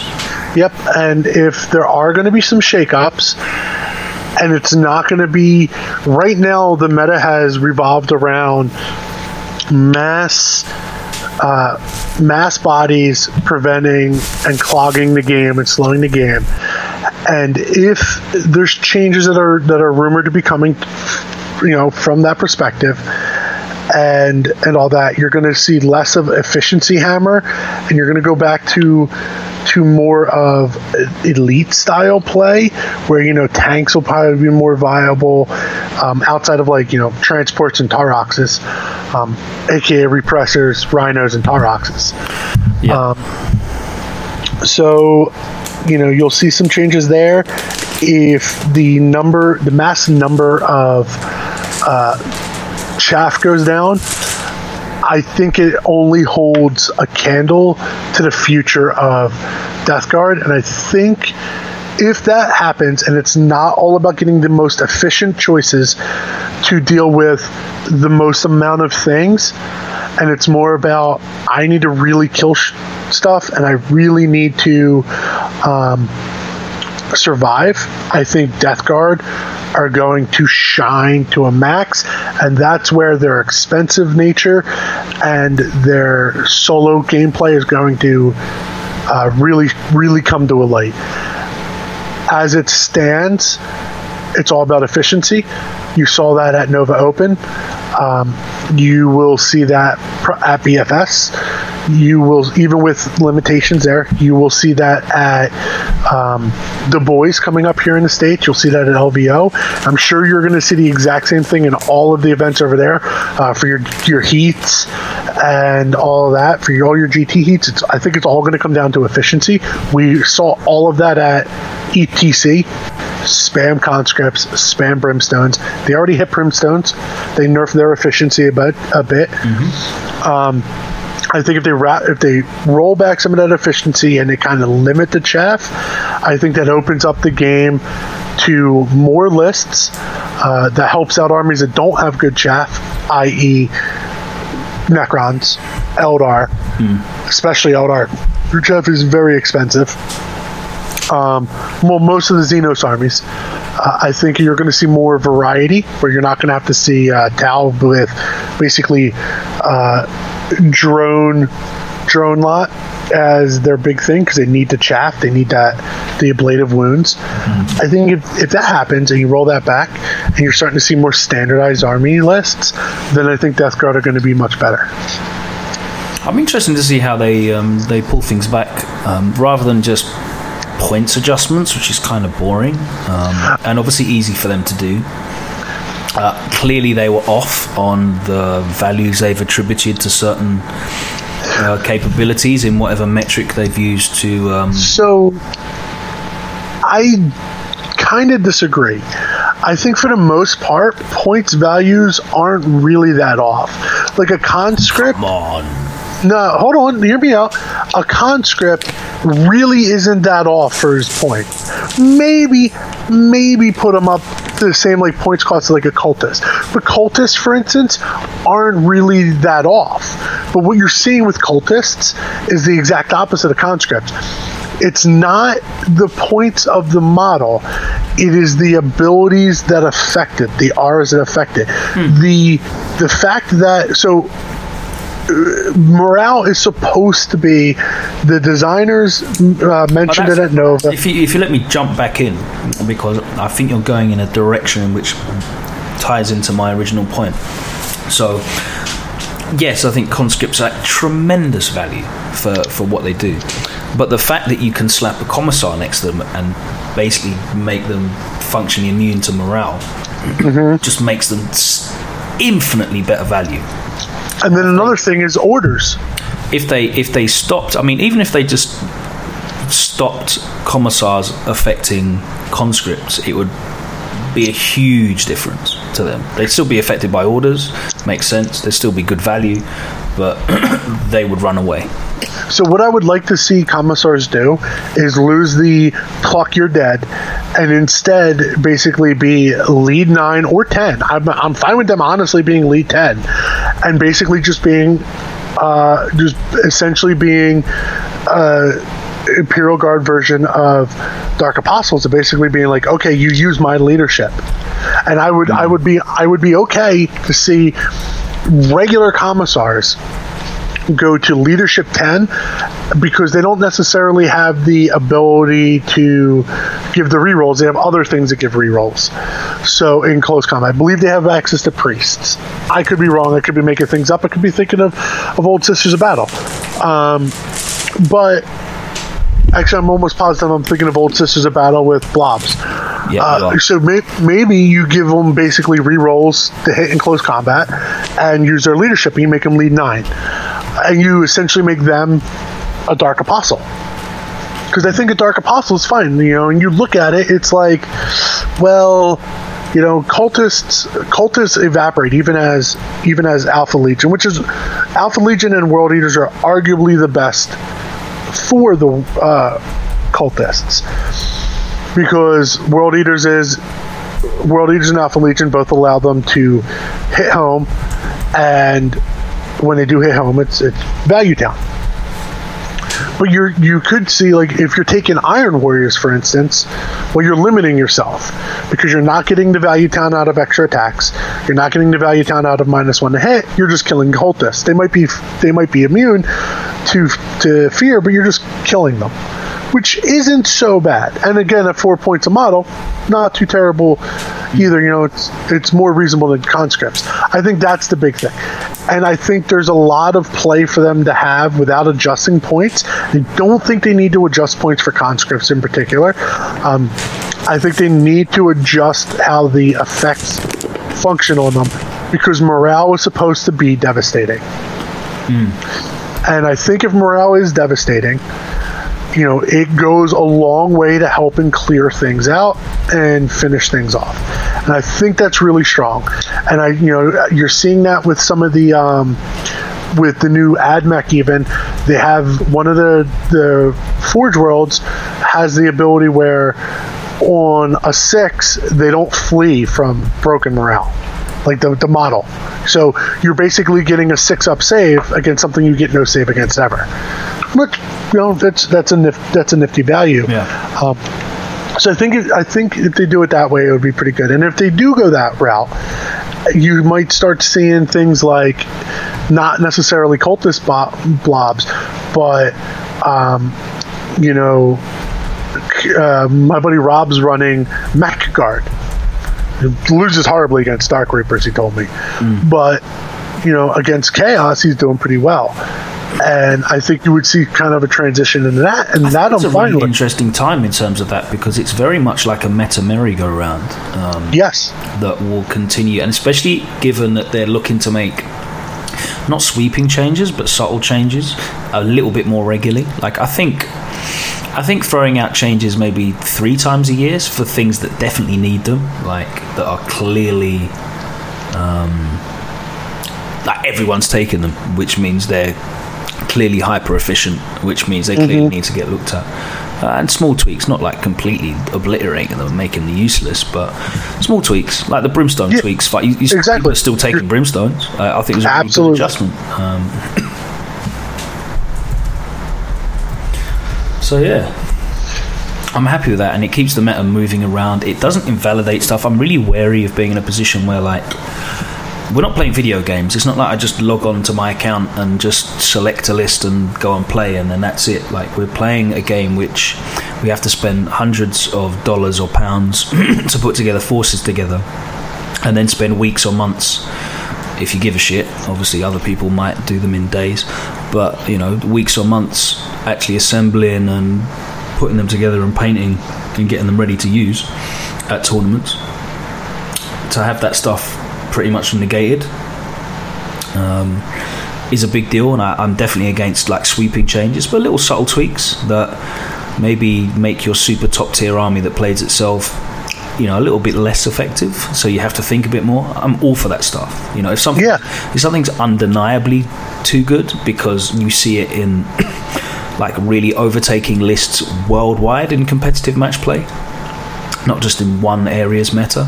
Like, if it's clearly, something that everyone's on board and everyone's noticed, then yeah, just give it a tweak. Yeah, and I agree completely. I think Forge World needs to be heavily looked at. After talk with Andrew and finding out that apparently they're very short-staffed, I think that's something. Forge World situation, yeah, that's tragic, man. But it is what it is. Yeah, I mean that needs to be kind of resolved because there's a lot of stuff in Forge World that helps a lot of armies out and is very, very, very far from broken, and it's a handful of bad apples. And I feel like Warhammer 40,000 as the core game is the exact same thing, but the bad apples are, I think, in my opinion, are just as egregious as the ones from Forge World, except they're more subtle, they're less obvious. You know, it's cultists, or cultists, but not even just cultists. It's conscripts versus the super chicken. Well, you really notice the super chicken versus really noticing the conscript. You know, it's the 13 Malefic Lords. Now I'm picking on Kelsey's list, but it's a 13 Malefic Lords versus the conscripts, and I think, or the Taroxes even, and I think Andrew's list is just as egregious as the Forge World is. It's just it goes about it in a subtler way, and if it's quiet, it doesn't raise as much of a concern as quickly, and I think it's just as damaging, and it's just straight up, it's just as damaging for the game. So I think, with that.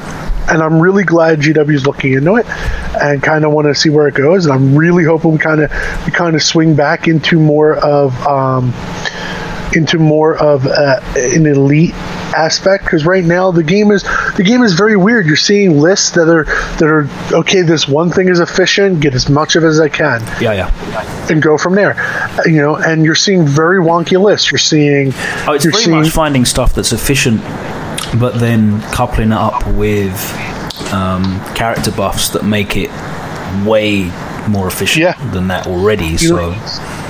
Like Space Marine tanks should not be a real list.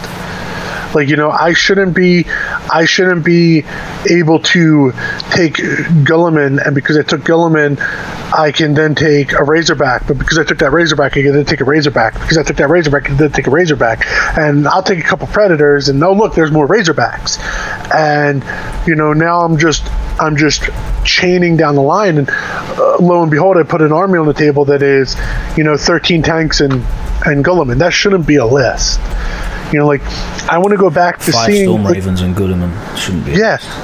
Well, I mean, and that's not a legit list anymore. They went in and I've got to put in 25 Scout Snipers. Oh no. Oh. Well, I mean, but honestly, it's not that difficult to remove. And they did go in and they spot fix it. Now you're still seeing 3 Storm Ravens in a list. The 2 Storm Ravens. You're seeing Chaos now go with 2 Fire Raptors. I'll call it Forge World, because Chaos really lacks from ranged anti-tank. It's not as efficient as other armies, so it's not as good. Whereas they're hyper efficient at slaughtering you in close combat. So if I'm hyper efficient there, why don't I just skew my list? Well, that's poor list design. I mean, I know it's poor list design because that is the exact list design I lived and breathed off of for the last 6 years in 6th and 7th edition, 5 years. Like, that was the exact notion of my list. Okay, I'm really bad at this, but I have a big dumb idiot and you can't deal with it. Well, you can't deal with one big dumb idiot? Let me take 4 big dumb idiots. And I skew myself so hyper, so one directional that, and it ended up being what killed the game for most people. You saw with Space Marine Wonder Stars and all that. I want to go back to seeing Space Marines being viable, but seeing Space Marines. I want to go back to seeing... What's that? Time that I liked was end of 5th. Grey Knights lists. So... The lists looked fine. It was just that was the only one that was out there. Yeah. That was the only faction that could do that, right? Yeah. So but if everything kind of looked like that in terms of list composition, I'd be cool with that. So the end of 5th Yeah, the problem was you only had three armies that could compete, but out of those three armies, they had the lists you wanted to see. You know, they had the style that like the game harkened to. You had your Mech Guard, you had your Space Wolves, and you had your Grey Knights. Those were the only three competitive lists. And, you know, obviously Grey Knights were at the end of 5th, Grey Knights were above and beyond. But, you know, at least the other armies, they could compete. You know, one of my closest friends lost the GT at the end of 5th because the guy who ended up winning the GT was Mech Guard, and the idiot decided to let him go first as a Grey Knight player. And guess what the Mech Guard did? Well, needless to say, my buddy had a bad time. But, you know, you are 100% correct. Those lists are the quintessential lists that people want to see on the tabletop. They were balanced. You know, you had infantry, you had tanks, you had a very, very 40,000 feel, and you know it wasn't. Well, I mean, it was skewed one direction, but even with it being skewed one direction, you weren't able to hyper skew as you've been able to do the last 3 editions. So I'd like to see that change. I think Death Guard is really good because they can't hyper skew like that because everything's so expensive. Yeah. You know, you could go an all infantry, but you're gonna need to go like you're gonna most likely be in a Death Guard army. You're gonna be a well-rounded, like all infantry style force. Now with CSM, you know, or hyper efficiency, you might not be. You know, you might be 300 Poxwalkers, 300 cultists, and you know, insert something that hits hard, and I'll just drown you out with bodies. But that's not, you know, that's not the fault of the Death Guard Codex. So I don't know. We'll see. I'm excited for it. I really want to see the game grow, and I want to grow myself as a player and all that. And Nurgle is the way I decided to do it. So I will take the lumps on the chin and see if I can't figure it out. Thank you, sir. May I have another? Yeah, exactly. We've got AdMech in 2 weeks' time as well, so that's going to be interesting. That goes up for pre-order this weekend. We've already seen some glimpses of that. That's looking to be very interesting. It was really cool. It was a really cool force anyway. Be interesting to see how it works together under one uniform book. Where you don't get 4,000 points of free upgrades. Yeah, basically that. War Convocation. I'm sure it'll be in there in stratagems in some way. Well, like that's another thing. I'm actually really torn right now. So I've been struggling with Death Guard, but the unit I had the most fun with in all of 7th edition came from the mind of James Ramsey, and it was the Imperial Knights. Is that the 7 million walkers, chickens? Yeah. With chicken walkers. And those chicken walkers were unbelievably fun. I've never had more fun with a unit in 7th edition or 6th edition. Like I played Ovesta Star, I played Nids. Nids were pretty close, but you know, it was a very balanced Nid list. Go figure. When I top 16 my first Adepticon as the number 1 seed, only to get beat up by Gani or Kopak. Lucky me. And you know, that was a really balanced Nid list, but Nids and those chicken walkers were just unbelievably fun. They weren't overpowered, but they worked well. And it's kind of the thing I like about Death Guard, except with those guys, I would be very one-dimensional, whether it was good or bad, with my list. And I know I would enjoy it with AdMech, because I would be chicken walkers all over the place. I would be exploding 6s, running really fast, charging you as chicken walkers. But, you know, lo and behold, I got Death Guard. I'm going to bite the bullet and hunker down, but I am excited for the AdMech. It's an exciting time. and it's not going to stop anytime soon. Thank you for joining me. That's plenty long enough. I think that's like 3 hours, man, of talking rubbish about this book that we've literally just got our hands on. Reminder, by the way, that we are not supported in any way by Games Workshop, so we're not here to shill or give you any sort of false representation. This is literally just us giving out honest opinions and feedback and impressions of the book and how the game is at the moment. So we pride ourselves on that very much so, trying to give you honesty.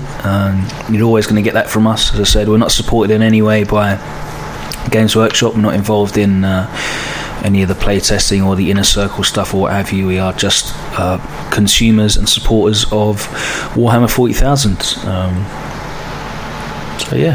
Hope you enjoyed that. Thank you for listening. Jesse.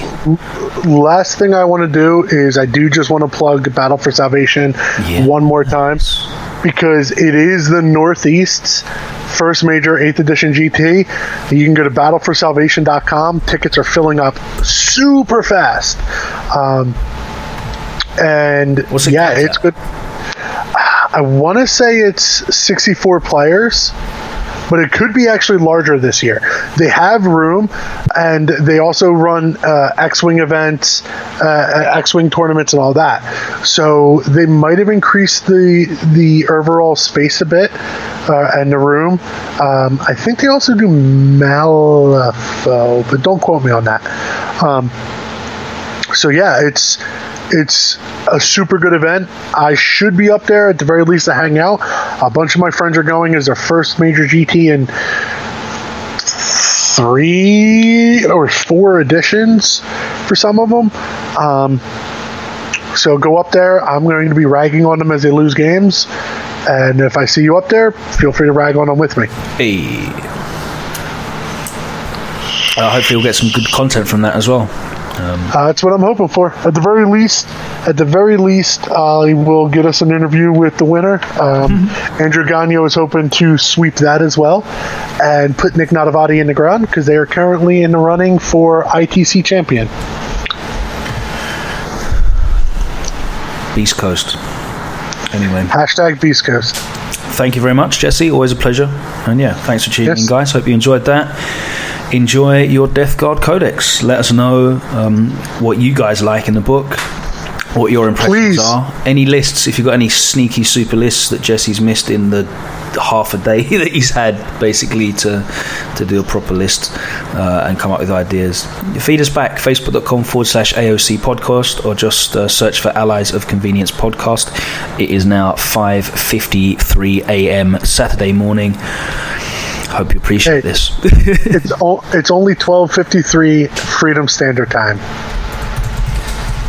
Unfortunately, I'm running on the Queen's, Her Majesty's time. So it's fucking nearly 6 a.m. for me. Go away. Yeah, well, go to bed, dude. I've been up. This is getting uploaded in half an hour. Well, I'm going on 48 hours of no sleep right now, and it's all been on Chaos Space Marines. I am fueled by hopes, dreams. You have disgusting resiliency. So exactly. Hopes, dreams, Nurgle rot, and lots of coffee until I come up with a list I love. Yeah. Or die. Share it with us on Facebook. Thank you very much, Jesse. Take care. All right. Have a good one.